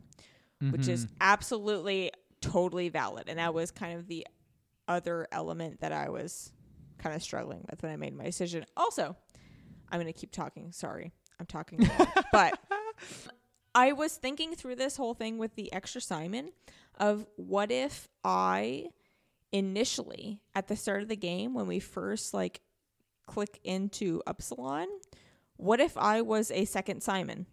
Like, what if I was the leftover Simon that another Simon left and he had to copy himself into someone else and he left me in the chair? Because we wake up in a chair just like this other Simon that we have to choose the fate of. So like, what if I initially was a leftover Simon that like a copy Simon looked at and was like, no, I'm going to leave you.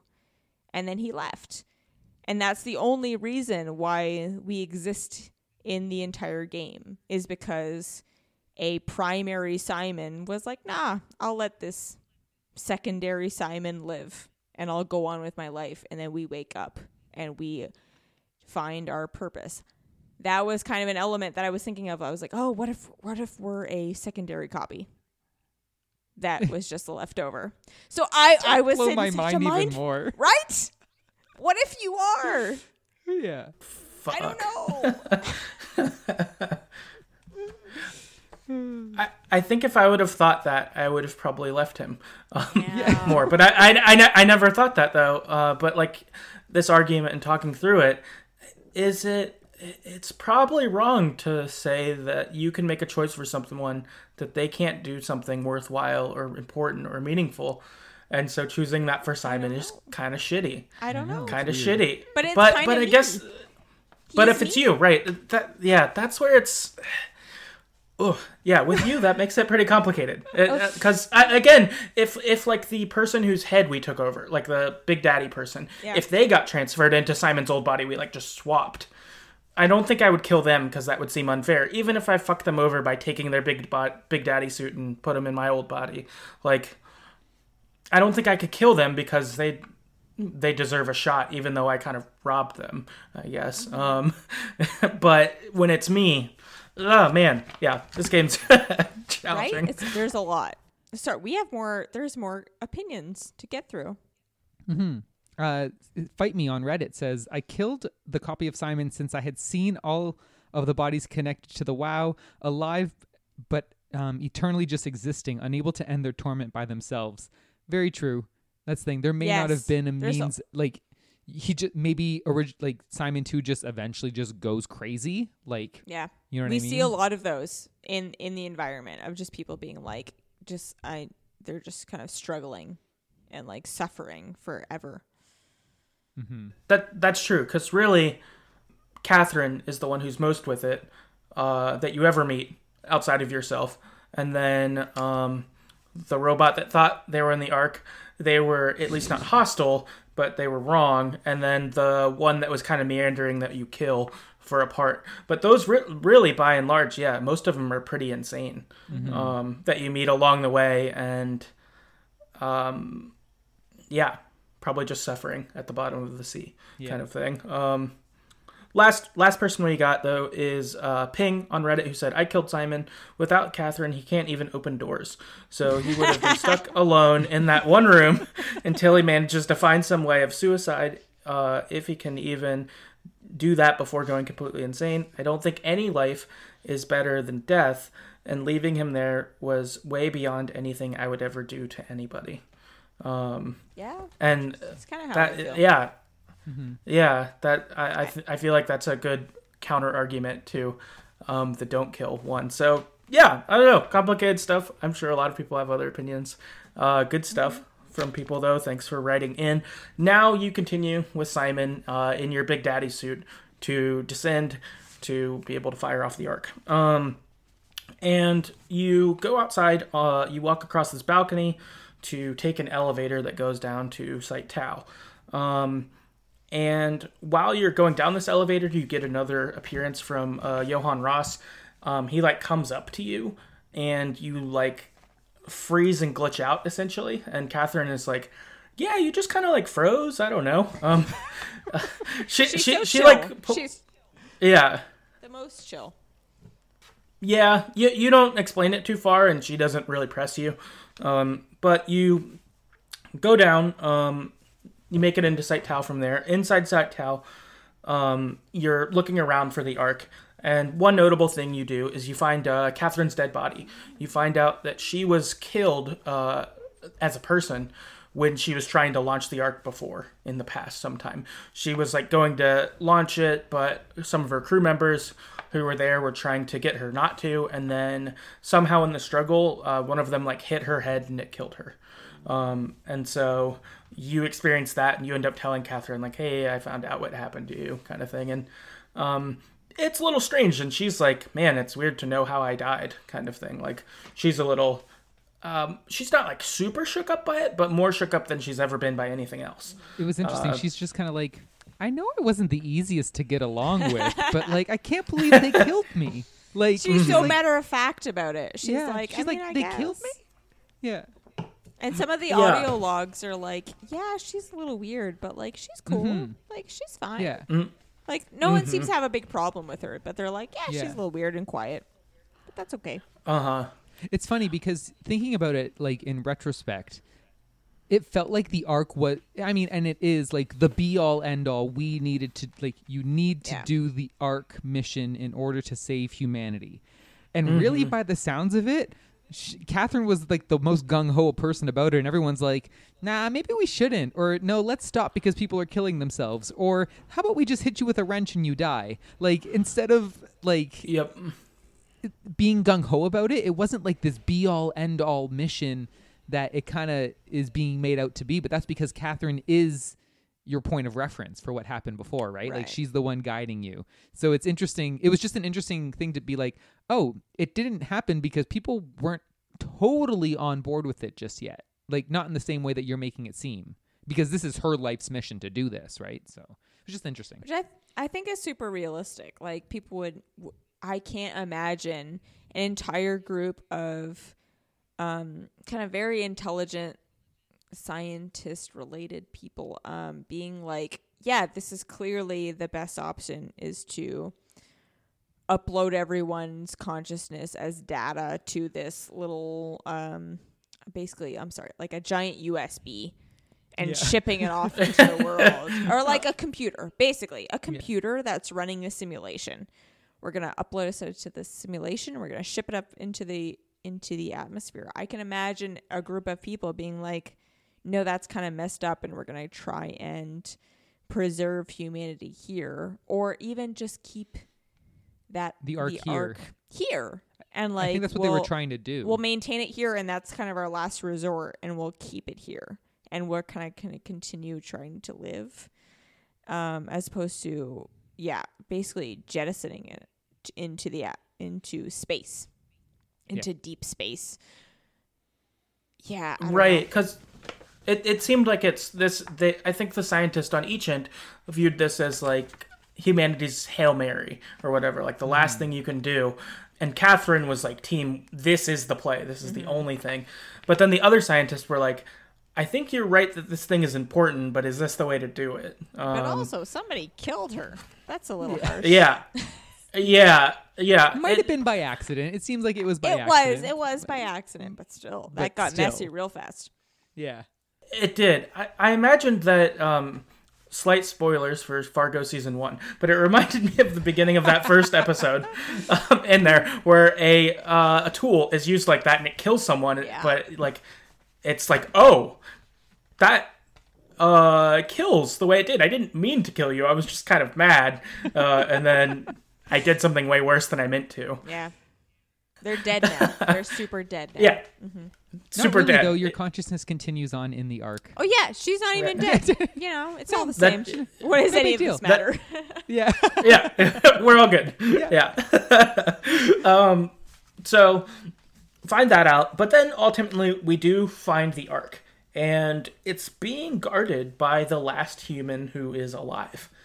Which was crazy. I never thought we'd see a person. Yeah. It's her name's Sarah Lindwall. She worked in Pathos too, so she's like a real human, lived here, all of that, and she's not doing well.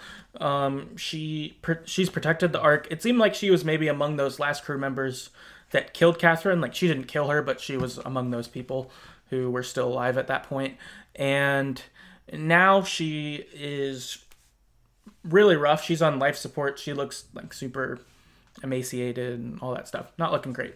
And you come to her and you're like, hey, I'm here to launch the Ark into space. That's what I'm here to do, kind of thing. And she's like, great. I wanted it to be able to do this. Like, you can take over. I'm happy about this. And you have the option to take her off of life support when you take the Ark as well. And she asks you to as well. And it's like, my mission is done here. I'm done. Will you take me off life support?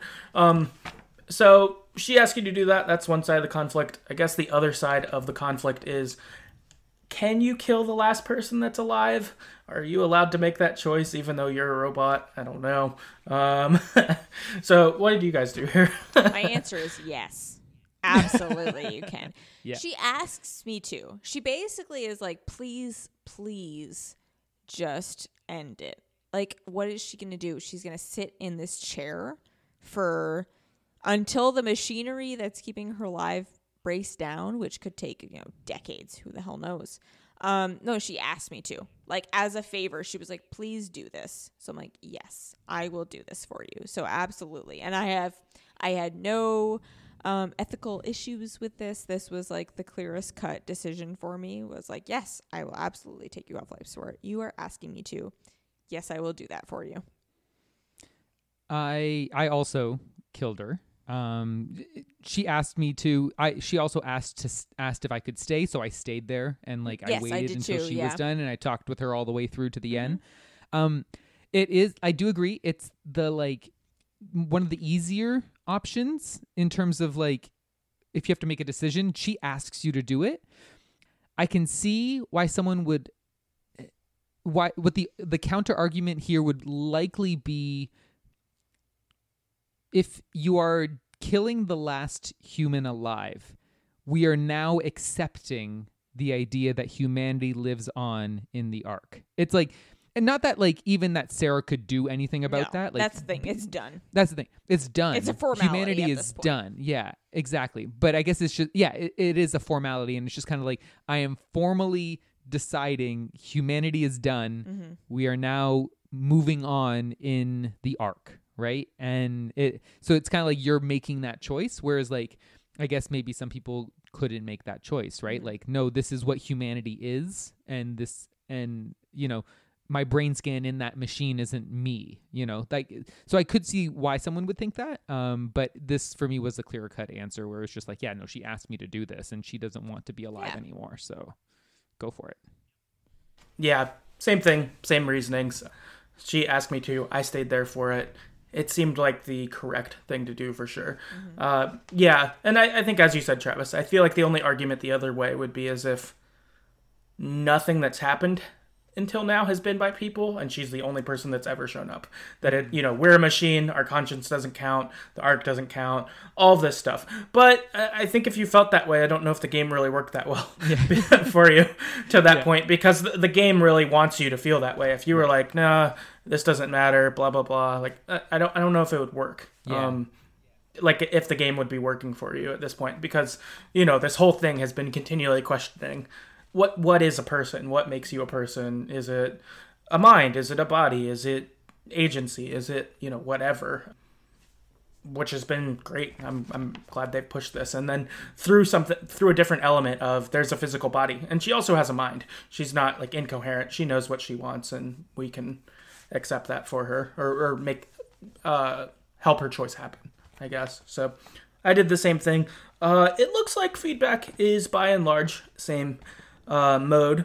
Justin on Twitter wrote in and said, I did, yes, some of the choices in this game. Oof. Definitely. Lots of tough stuff. Jacob, our friend, wrote in and said yes as well, that he killed her off too. Murderer. Celeste on Twitter says yes. Emotional Support Viking on Twitter said yes. Ping on Reddit said, I killed Sarah as well. Her life was horrible, and it was her clear wish to die. Fight Me on Reddit says, I killed Sarah since being able to return to her would be unlikely, and people from the surface would not be able to get down here for decades, potentially centuries, if they did survive in bunkers. The staff of the space station had been starving for some time, according to data buffers, so I did not think there would be any reliable food sources either.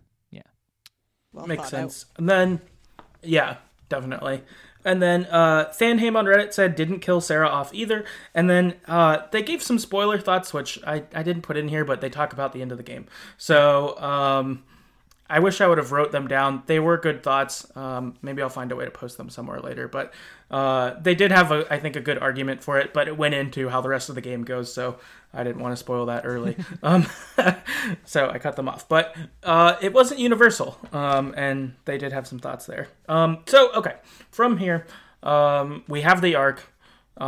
We let Sarah die, take her off life support, and we head down to Alpha Station. So we send the Ark down Alpha Station on like a conveyor belt type of thing, and we follow for a little while to go over to I guess directions, whatever. It goes down a tunnel from Tal to Alpha Station. It goes through Alpha Station to ultimately get to the Phi Station where it can be shot off. But we can't follow the Ark partway down the tunnel. There's a bunch of debris. You find a crushed person. It's a mess. You can't continue, but the Ark is able to go overhead. So you end up going out a hole in the wall back into the ocean floor to kind of continue on foot again.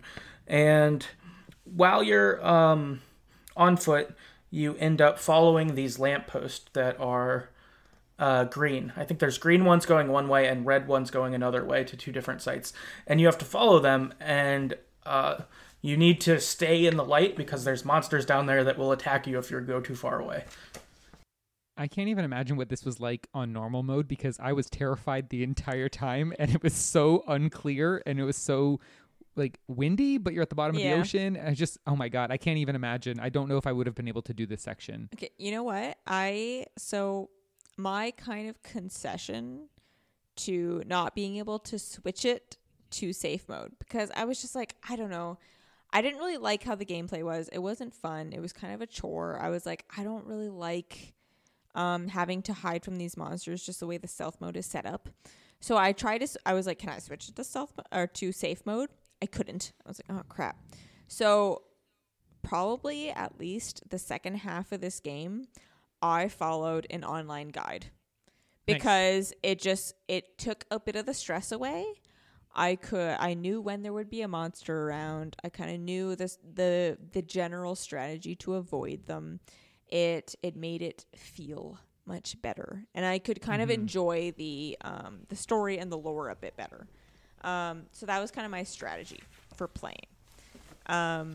So that whole section was like basically the online guide was like, hey, just stick close to the lights and you'll be fine. I was like, oh my cool. God. So I just watched the like monsters swim by me, I think just like you did, and nothing ever. There's one section near the end where they kind of attack you and you're just kind of I'm limping my ass there because you can kind of take two hits. Basically two hits, generally speaking, before you're actually killed. So I'm like, oh, I took a hit. Oh, I took another hit. I'm like, I'm just limping my raggedy ass all the way there. But yeah, no, I used a guide for a good portion of this game. Yeah, it made sense. I would have too if, like, just in order to get through, I would have if I needed it. Because the gameplay is not fun, and also it was just frustrating because it's not always very clear of where you need to go. So I'm like, if I'm stressed out and I'm trying to run from these guys and I don't know where to go, then I'm just like, I don't want to play this. It's not fun in any function. So the guide helped a lot for sure. Yeah, having safe mode meant that like I could explore and feel fine there's exploring, no exploring, but still be be creepy. Like things were still creepy, and so it didn't matter that I didn't know exactly where to go because I would find my way eventually and find out where I was going without having to like be running and hiding all the time. I didn't want to die 8 times in a row. And so no, totally. What were the checkpoints like for you when you did die? Did you get sent back too far, or was it depends. pretty I decent? think it'd be consistent with you guys because it kind of has that little brain symbol in the bottom corner when it checkpoints. Oh, when it like loads. Okay. Yeah. So it wouldn't send you back too far, but like any section where there'd be a monster, you'd kind of go back to the beginning of that section. Gotcha. So okay, that's good to know because same as Travis is like if I got lost, I'd be off course for a bit, and then I'd pull up a guide here and there if I'm like, all right, what the fuck am I supposed to do here? Like I feel like I'm just looking at crap for a long time and it's not helpful or something. But that was kind of my experience too. But okay, so you follow the lights and you make it to Alpha Station. And at Alpha Station, you're encouraged by Johann Ross to kill WoW, because the elements that are part of you are somehow different enough from WoW that you could kill WoW, and WoW won't be able to control Pathos. And WoW is essentially like Skynet, I guess, is how I picture it. Yeah. Totally. Goopy Skynet. Goopy Skynet has kind of. That's why there's so many like insane robots, all of that stuff. And so Johann Ross is like, you got to kill this on your way to shooting the Ark, and you're like, all right, that makes sense to me. So what you do is you shove your arm into the heart of WoW. I guess also along the way, there are, I think these give health. Yes, I think so too. And they're this weird like goopy hole, and you shove your arm into it, and it like bites you. And it restores your health somehow as you're like part of WoW, like the bigger entity, I guess. But in this case, you do that so that it'll bite you, and it will infect itself with the stuff that's in you that will make WoW not work, ultimately, I guess. And so you shove your hand in there, and it bites your hand off. Like, normally it just goops around you for a second, and then you pull it out and kind of continue on. But this time, it just bites your hand off, and you're like walking around without a hand after this. I guess there's a way you can restore it. I didn't, because I was like, I'm going in the Ark, so I stayed with no hand. Yeah, I would say this was probably the part of the story that I was a little bit more confused about. Like, I didn't understand how we suddenly became... From what I gathered from what he was saying is that the structure gel that we used to create our new power suit body was infected in some way to become like venom to the WoW. And I didn't totally grasp that. And maybe I would have needed like maybe another like computer explaining something about that structure gel before we took it. Or maybe I missed something. I don't know. But I did like, I guess you can, I did read that you can just walk away and not kill it. Really? Yeah, you could just walk away to the next door and just keep going if you wanted to, which is interesting. And because, I mean, ultimately what the WoW was like this sentient AI that was supposed to protect the people on Pathos 2. And when the comet hit, it essentially kind of short-circuited the WoW a little bit in a way that made its prime directive to save humanity. And it kind of, its view of what humanity was maybe a little skewed. Like, does, you know, some zombie-like human walking around like that's being mobile and has brainwave function, does that count as an alive human? Does putting a brain scan inside of a robot count as an alive human?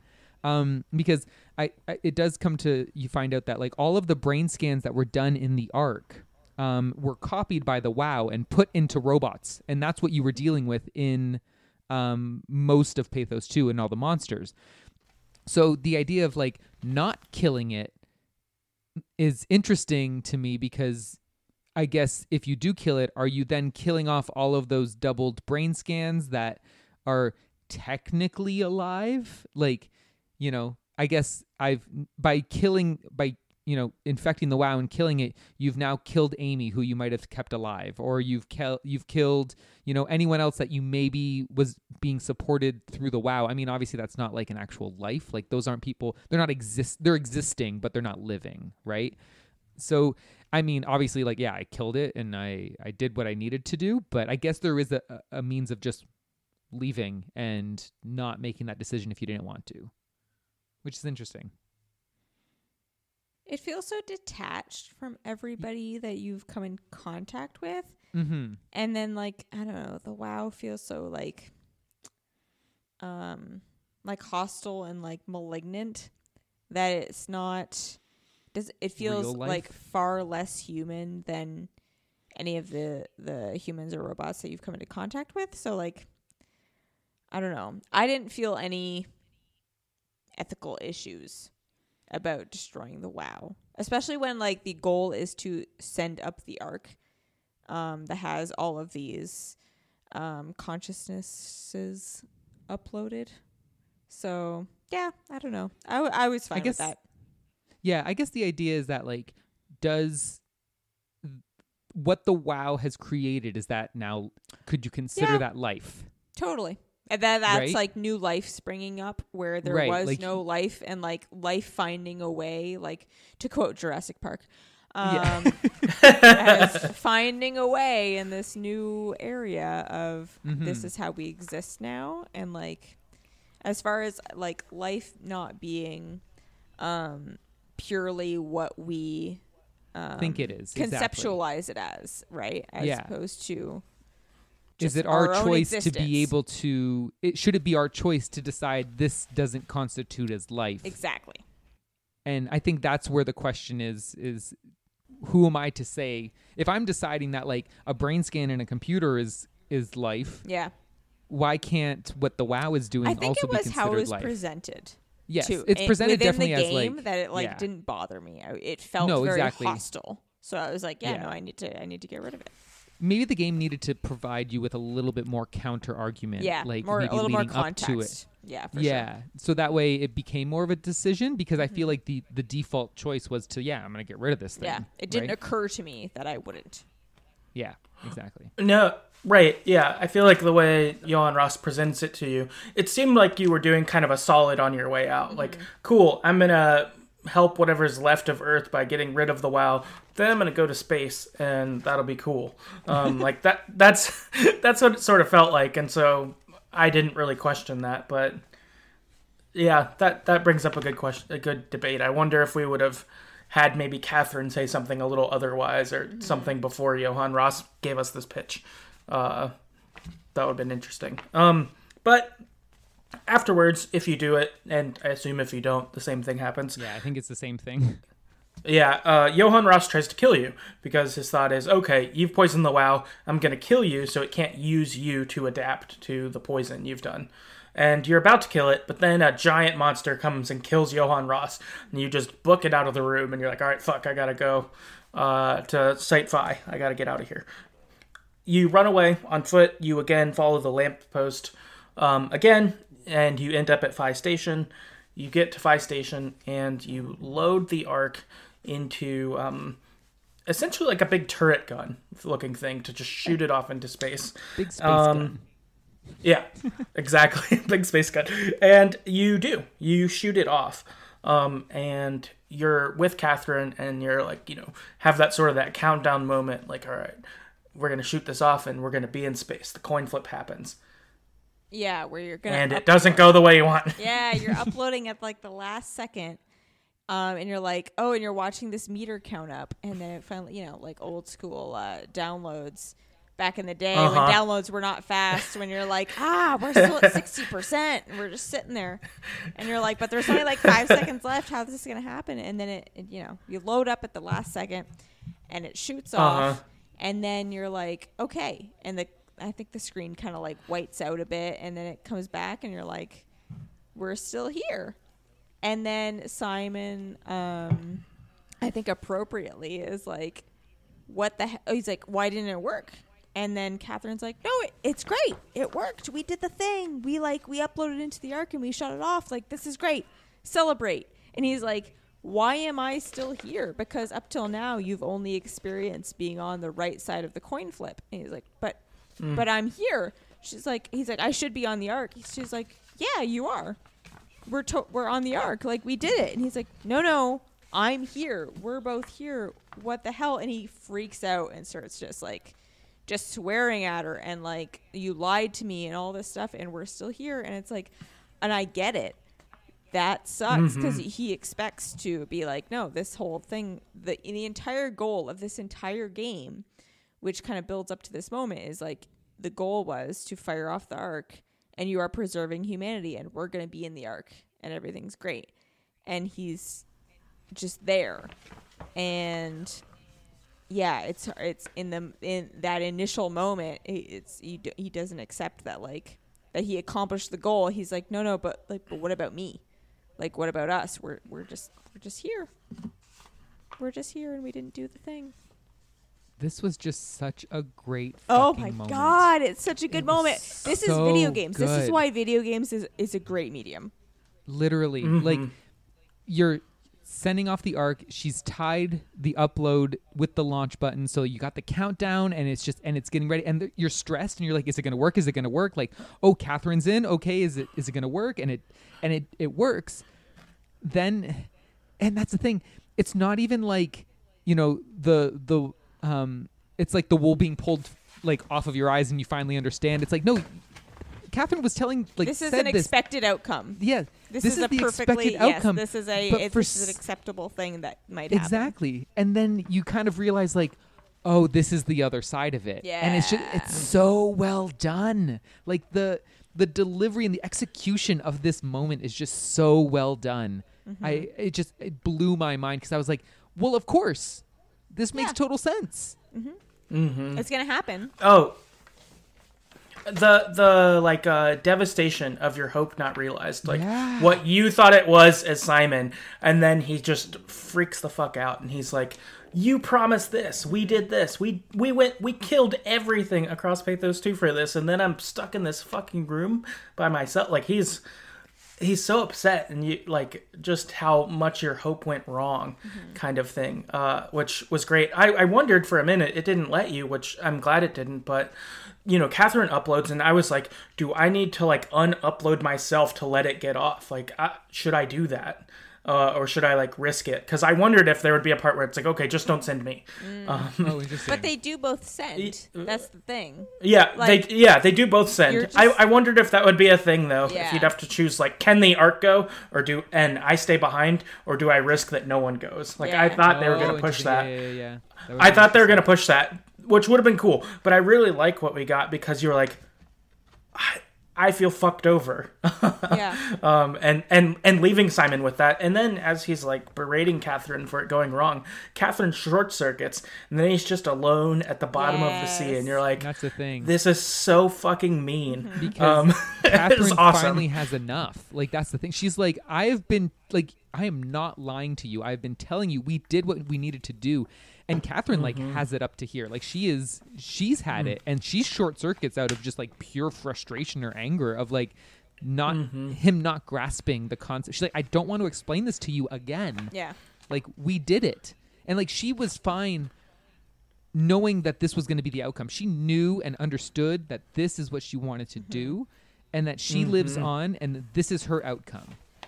But that's kind of the issue, right? Is like, are you actually living on? Would you be like, oh, there's another me out there, and they're me, and you'd be like, no, I'm me, and which is what he says. I think he states at one point is like, she's like, no, we're up there, and he's like, that's not us. We're us. Like, we are not up there. Like, we're here.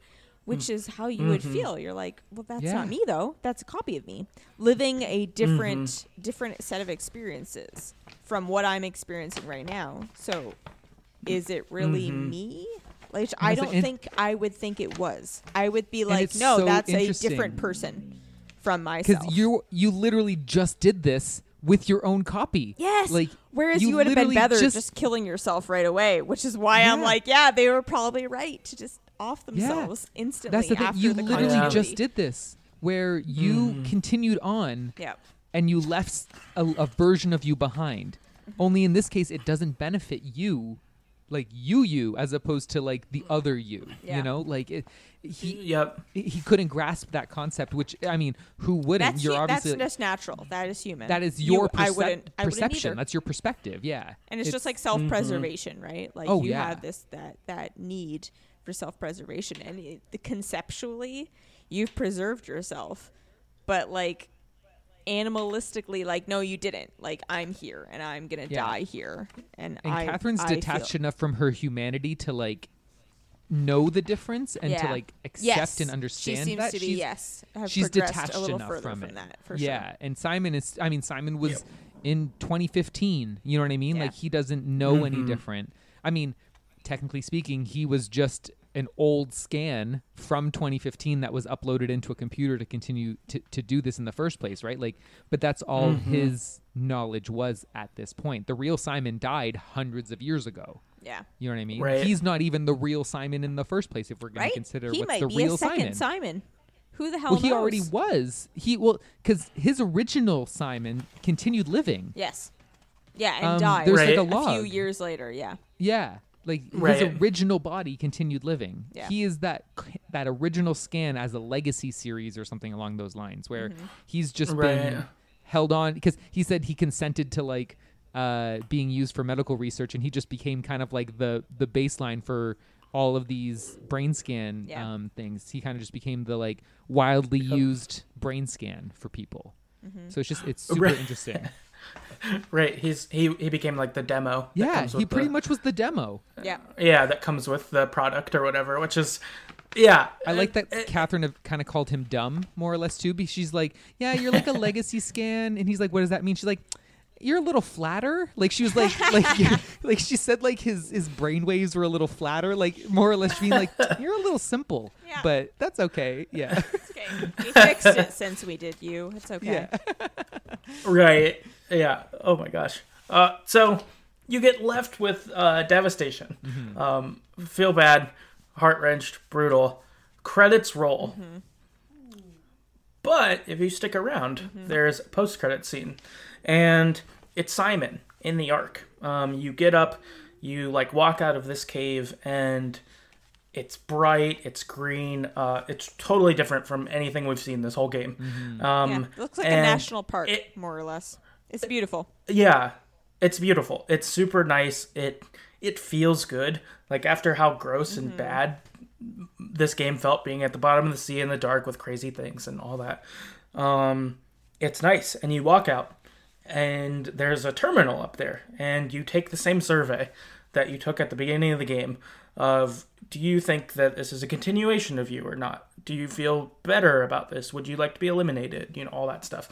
And I imagine we had similar experiences again, but I answered those all far more positively after going through this. And I was like, yeah, I guess it is still me. And I think I am in a better place than I was. And like, I'm glad to be a part of the Ark sort of thing. Yeah, that's the thing, is that when you're in an environment that feels more true to life, it felt more natural and you felt less foreign, which also I thought was super interesting, is that it felt like it tied there's a conversation at some point within this game about how your identity and your sense of being is attached to like your location and like the people that you know and your family. Like he talks about that a lot of his identity was tied to Toronto, and it grounded him in some way. And it kind of brought me back to that, whereas while you were running around Theta and, you know, Alpha and all that stuff, it was super foreign feeling, and everything was strange, and there's like, you know, there's dark goop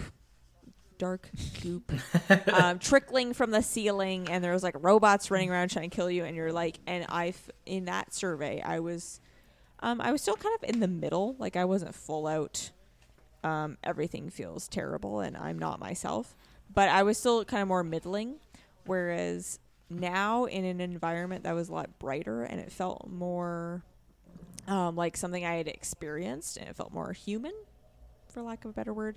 My survey answers were a lot more positive, and I was like, oh, and I knew it as I was answering them, but I was like, no, but that's the truth. Like that is how I feel at this present moment, as opposed to how I felt answering the survey earlier. Yeah. I same thing. I had like and my answers were quick. I was just like, yeah, I feel great. Yeah. I'm okay. Like, you know, it was just I didn't give it a second thought, because I don't know. It's just it was interesting to me because I think there's a question about like, this life feels like a direct continuation of my or previous it felt like life a reset, or something, or like a fresh start. I think I picked fresh start. So the previous survey, I definitely felt like I feel disjointed. I don't feel connected to my previous self. This one was like, oh no, like I feel like this is the continuation of myself now. I had those experiences and I know how I got here and I know where I'm going. Whereas last time I didn't know how I got there and I didn't know where I was going. And that didn't help me feel like I had continuity with my my knowledge and my story and my previous memories and stuff, right? So I think that also helped in a sense that like, okay, this is where I am now, right? Yeah. I also felt that, okay, when it first started, I was like, oh, I get what they're doing, but I don't feel like this is necessary. Like, it felt super incongruous with the rest of the game that I would, because the rest of the game is a direct continuation of your consciousness. Right? Mm-hmm. It's like the same Simon throughout, and it's like what's happening to him. Whether Yeah, he you is keep the right winning copy that coin flip. or he loses the coin flip. And it's the end. No, but like us as I guess us on we keep seeing the same Simon. Yeah, the player is the side that wins that coin flip. Like yes, or at the end when he loses the coin flip and you are not in the arc. Either way. Yeah. But like you won that coin flip in that is you. Yes. Yeah, that is your continued experience. Yeah. Whereas the arc is like, oh, now we're the other Simon, who is different from us as the player. And I was like, oh, I don't know if I like that because I didn't feel like it was needed. Because I was like, no, the game is one consciousness, like for better or for worse, like front to back. But so I was like, I don't need to do this. And then once I got to the terminal, I was like, oh no, this serves a purpose. Absolutely. Yeah, because once I was giving those answers and it was different from my previous, I was like, oh no, it's making me think about things differently and making me perceive the game differently, or just in general, making me think about themes and all that I was like, oh no, this served a purpose and I'm okay with it existing. Yeah, I thought it was good too in that, like, as a post-credit scene, I think it was good to hide it behind that because the experience, extra, right? Yeah. It's extra. You're left with the brutality. This game could be a total downer. You got fucked. It's over. But then you get this post-credit of hope, and it makes you reflect on what we've talked about, the stuff we've learned of maybe that is still me, and, you know, maybe I did get out of this all right. Maybe a good thing happened to me. Maybe I'm happier in the arc now kind of feel. And that's kind of cool. I like totally going into this game, I think I would have been a lot harder on the, like, when I started, like, are you really you? I don't know. But after going through this, I'm like, maybe you are. Like, it does seem like Simon in the arc, like, he made it. That's a cool thing that happened. So, I mean, good job, SOMA, making me think about these things and challenge thoughts I had beforehand. Yeah, totally. You know what I think I would have loved? If, as a mid-credit scene, if you hadn't killed Simon 2, oh my you God, experiencing the wake-up being alone there as well. I mean, not to like, you already end being alone, you know what I mean? But if we're going to say the game was a continuity of one and then you're visiting different Simons throughout the credits. Exactly. Those are the other. Oh my God. Those are the other thoughts, right? Could you imagine? And even going back to like after the scan with David Munchie or whatever, and just being like, okay, now we're done, and like that was the continuation of that thought, and then the continuation of Simon 2's thought, and then seeing the arc Simon. Yes, that would have been like a complete mindfuck. You just blew my mind. Yeah, that would could you imagine? That would be fucking cool. Yeah, I like have a physical reaction to that. Like, I feel like I'm getting some chills. I'm like, that'd be so fucking cool. Yeah, like to just be a post scan, a mid if you spared Simon scan one, and then then an arc Simon. Because if our game is going to be the one Simon's continuity, and then the credits that we are following, exploring these other Simons, the other Simon continuities that we didn't see, totally, right? Because they gave us the arc one that wasn't our continuity, right? Yeah. Like, yes, I love that. It's like a little bonus at the end, but like, yeah, the idea of maybe seeing that other Simon wake up and being like, yeah, these guys still go on, especially like, since we're already doing it with the arc one. Yes, absolutely, exactly. We're already doing it with the arc one. Yeah, I would have maybe liked to have seen that. I think that would have been kind of devastating. Look at you, man. Yeah. Oh. Yeah. I really like your rewrite. That would be great. And I guess even if you killed them, if you just showed them dead, and they're like, yeah, they're still dead. You did that. You were part of this. Like, totally. Yeah. I feel like you could shame us on the way out too if you wanted. Like, that's totally cool. I think that'd be all right. But okay, so we have this experience. We take the survey, and then we walk up and we see Catherine in human form, and you like go to talk to her. Then game's officially over. So I don't know, you get to meet your friend in real life now, I guess, so to speak. Yeah, so to speak. Yeah, in the arc. So that is Soma. We've said a lot of things about it. And so now we'll kind of move into general thoughts. A lot of the things we've talked about that I had thought of ahead of time have come up through our discussion. I feel like we've hit up a lot of things, but I think one brief comment I would make is I would be into more horror games that have safe modes like this. Yeah. This was really helpful for me to be able to enjoy content like this, and I would want to do it more. So if people know about them, please send them my way. I would love to play more horror games in safe mode to be able to experience the scares, but not get stuck by them, I guess. And then we mentioned earlier too, Jacob has an episode on Left Behind Game Club about this. Definitely go check that out as well. I'm looking forward to listening to that after this as well. I think it was also one of their episodes where they went long. I saw it was way longer than normal. So I think they had an experience like us as well, where they really got into it. So that's cool. I'm excited to see what they have to say. Yeah, that's really all I've got. I feel like we've debated a lot if you're a person or not. That's good someone else went along, because I was like, I knew it going in. I texted Travis, I was like, this is going to be a long, really long pod. I know it is. There's too much to say. There's too much. There is. Yeah. So I'll just touch on a couple things. So I just want to, obviously, I got a lot out of this game. But again, gameplay, not that great. I think they could have shaved a couple hours off, and it would have been the same experience. Like, I don't think I would have lost anything from, like, just cutting it down a little bit.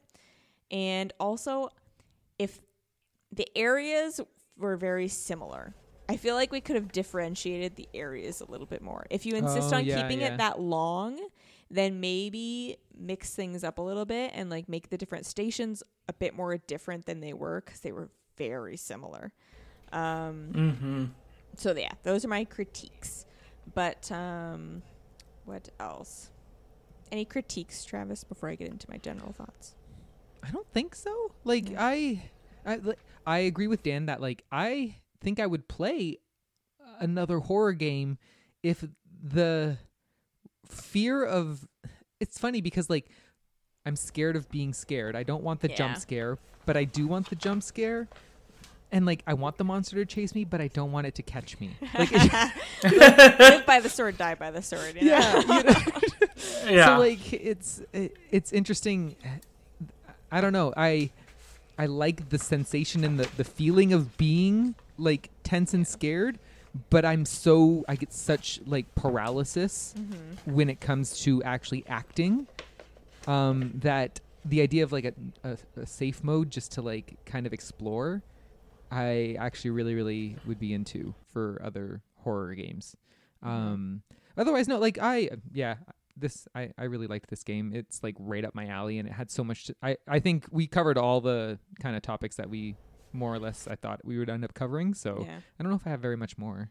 I have a couple general thoughts. So, thought that crossed my mind was the idea that because initially I was like, well, we're putting all of our consciousnesses into the arc and shooting into space, and it's basically like a giant duffel bag sized item that we're just firing into space. And I was like, well, that feels very fragile, and it feels very, like, insubstantial to hold all of our consciousnesses. Like, I was like, well, does this mean anything? But then literally the visual of the ark flying by Earth that is being destroyed, that I was like, oh, well, the Earth held all of our consciousnesses, and it's much larger than the ark, and it is being destroyed. Like, it doesn't matter.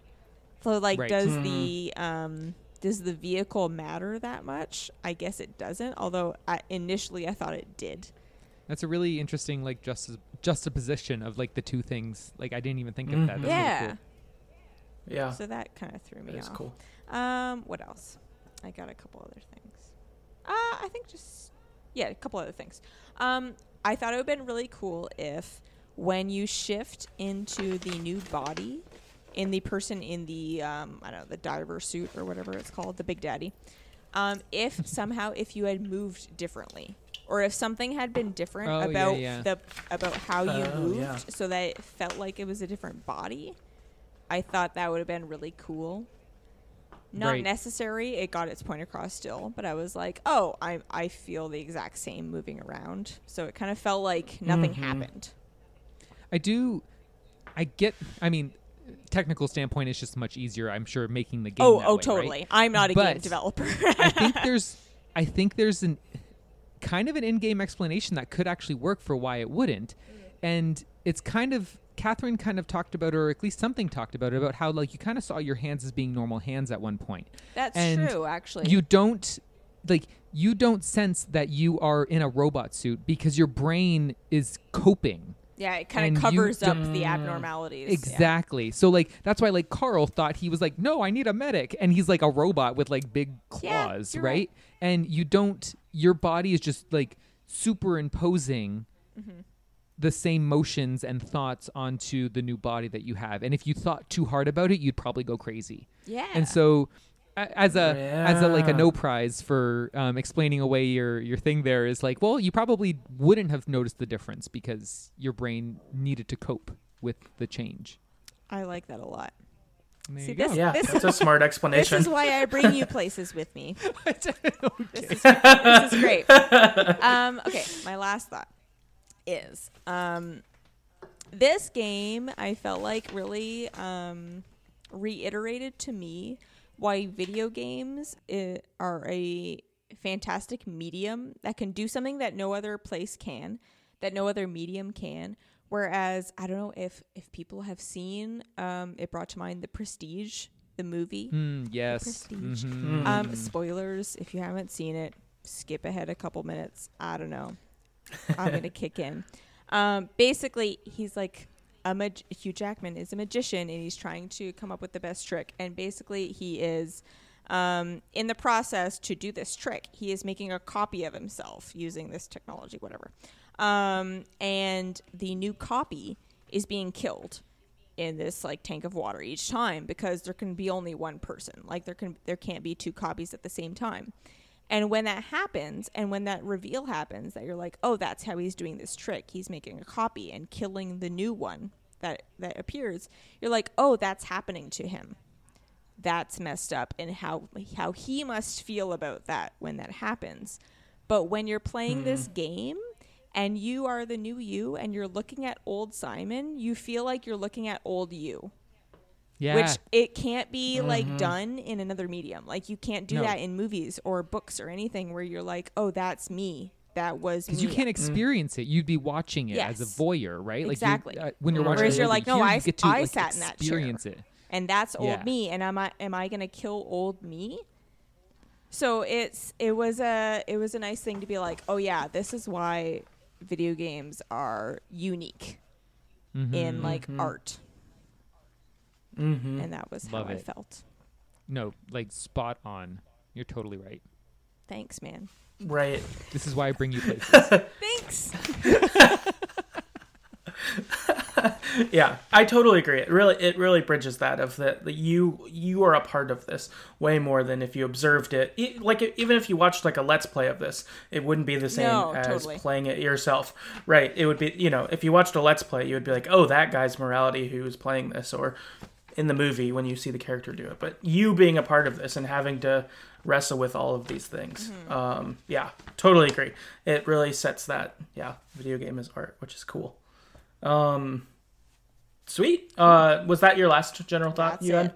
I'm done talking. I've Perfect. talked a lot. No, you're good. I feel like you brought up a lot of good stuff through here, so this is great. Travis, did you have any other No, general I think thoughts we you wanted? covered like everything that I thought of. I loved the discussion that we had. This was great. It Perfect. was really, really good. Awesome. That's great. Cool. Well, we've got a little bit of listener feedback to wrap us up, Yeah. and then we'll have done it. We'll have solved consciousness with SOMA together. So that's really great. We did it, guys. Okay, so first up, we've got Thomas on Twitter who said, it left me with a feeling of sadness. To face our individual mortality is one thing, but to present when we die as a species, it shakes you to the core. especially when you realize that there are way worse fates than death. And yet, by the end of it, it also provides some hope. Yeah, that's really big. We didn't talk about it a lot, but I think just the humanity being dead above the surface, probably. Yeah, kind of nuts. That is, yeah, it's kind of nuts. Like, and we didn't really deal with philosophical problems with that or issues as in our discussion or even as the character, but like, that's a lot too. Like, it mostly added to like crazy context for our environment. Like, oh, also there's nothing else here, but that's crazy. Like, this is all a pretty devastating situation. Also, Tom on Twitter said they played through this 3 times. Oh my gosh. Each time I've come away with it with an immense feeling of dread and despondency.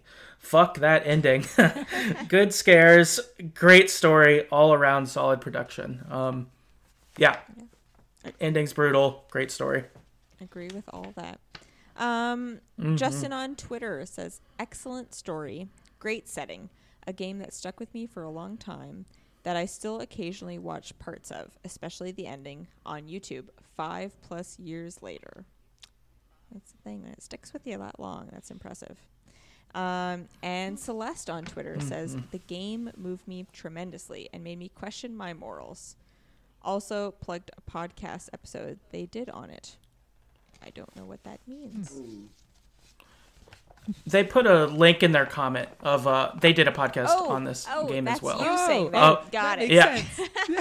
Yeah. Sorry. Yeah, that was my note, not Celeste. She put a link to it. So on Twitter, you can find it. Yeah. If you go, it's there in the comments. If you go see Celeste's Twitter profile, they plugged a podcast episode they did on it. All right, Travis? Yes. So Emotional Support Viking on Twitter says, one of the strongest narrative experiences I have had with a game. The horror elements combined with an extremely humane and nostalgic tone was incredible. Don't miss out if you appreciate immersive games that will live on in your mind for a good while afterwards. Strongly agree. Like, literally, I don't think this game has just been in my brain. Yeah, I've been thinking about it. On the back burner since I finished playing. It just doesn't want to go away yet. Which I'm okay with. I like that it's making me think. And then Fight Me on Reddit says, as a non-horror game player, this game was a godsend since I got to play the game and explore without constantly shitting my pants and dying going back very far. Very true. I agree. Totally agree. We've got one final comment from Vanham on Reddit. It was a little bit longer, so I will get in that for us. So first they say, when you think about it, the Ark floating in space is not actually that great of an idea. The Ark has batteries, considering that they were kept on Earth for a year when the crew refused to launch it. What happens when the batteries are damaged? If it's designed to rely on solar panels alone when in space, what happens when the solar panels are blocked from light sources that extend for a period of time? What happens when the solar panels on the Ark get damaged? How will it get fixed? What if the Ark collides with a comet or meteorite? Then the Ark obviously has a limited amount of power that it can produce a limited amount of processing power. So despite the idea that the AI could be created to mimic children, the fact that there are limited amounts of resources means there is a capacity. What happens when they reach their capacity? The Ark, in my opinion, is simply a prolonged existence for a few individuals rather than humanity's continuity. You know what? I would say that there isn't that much differentiation between the Ark and Earth. The Earth has, at some point, a limited amount of resources. We have a limited amount of resources. We are only going to live for so long. I don't know how long it's going to be. We'll see. But what happens if a meteor hits it? A meteor hit Earth, and that's why the Earth is gone. I again, that's what I dealt with, where I was like, well, that feels really insubstantial, and like it could end for any reason. But I mean, I guess so could the Earth. The Earth could end for any reason, I suppose. Like there's a multitude of reasons why we could just end. So I guess you just kind of want hope. You just kind of hope that it works itself out. The Earth feels more limitless. Like a planet feels more limitless than a giant duffel bag of machinery, I guess. Right. I think that's what it is, because earlier when you brought up your point about the Earth, that it's had these bad things already happen to it. That's a really good point and a good other side. I think that just because it's a duffel bag in space, it feels vulnerable. Yeah, more totally. vulnerable. But it's like Earth's already fucked up. Like, sure, it's bigger, but that doesn't mean that It's a smaller target. Yeah, it can end too. Like, Yeah, it is a it way can end smaller. too, and yeah, a smaller target. That's a good point. It's funny. They had one last comment too, more I think broadly outside of Soma. So they said, I was a big fan of Amnesia: The Dark Descent, which in my opinion was the best horror game I've played. It had an intense and horrifying experience I've had playing a game. Soma, however, despite being a good game by itself, wasn't nearly as scary as Amnesia. Enemies overall are not threatening.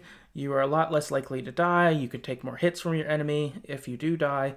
The various checkpoints make it not punishing at all to die. The removal of inventory and resource management also makes it a lot less scary. You have a flashlight, which can be used at all times, which conveniently flickers when an enemy is nearby as a signal. You also don't have to search every corner of the map to not miss out on resources, so you can just run away from any areas where there's an enemy without facing trade-offs. The environment overall is well lit, and you can outrun enemies most of the time. I understand the dev wanted to make the game less scary and easier for players so they can focus on the story. However, that should be the purpose of the game's safe mode. For normal mode, make the game scary and tough. What I expect from a game from Frictional. Also, alternatively, give me a hard mode. So, a couple kind of thoughts on how it to be more scary or different. Since I don't think any of us have played Amnesia, I guess we don't have the experience of that being more scary, but it sounds like it is. I think that if it does not have a safe mode, then I certainly won't play it, because this was scary enough for me. Yeah. But they definitely have a more braveness than I do. I thought the minimalism made it. I could see that. I thought the minimalism made it scarier, because I don't have like items to pick up, and like I feel like when I pick up things, it makes me feel better, and like I have things that are in my control. Whereas I'm just me walking around, and like I just have to like pick a corner and look at the corner, because I can't look at the enemy because they'll come and kill me. I felt like I didn't have any control at all over anything. So, I mean, again, generally speaking, the gameplay wasn't great. So I feel like if the gameplay was like better and more fully formed, it would be scarier. But I didn't feel like not picking things up made it less scary. I feel like it made it more, because I can't do anything. Like there's nothing in my control. I'm just walking around. So helpless. Yeah. Super helpless. Yep. Cool. Yeah, that is Soma. We've done it. We've made it through the depths of the ocean floor, send our consciousness into space into your podcast app. So we did it. That's awesome. But yeah, I guess to wrap up, do you guys want to plug cutscenes, where people can find you online, all of that stuff? Travis is pointing at me. I'll be brief, because this has been a very long, and I'm so sorry. Yeah, me and Travis and our friend Jacob have a podcast called Cutscenes, where we talk about video game movies. It's a lot of fun. You can find it at cutscenes.ca. And Cutscenes, a video game podcast, is available on all your major podcasting platforms. So, yeah, we banter, we have fun, we have a good time. Come check us out. Yeah. Perfect.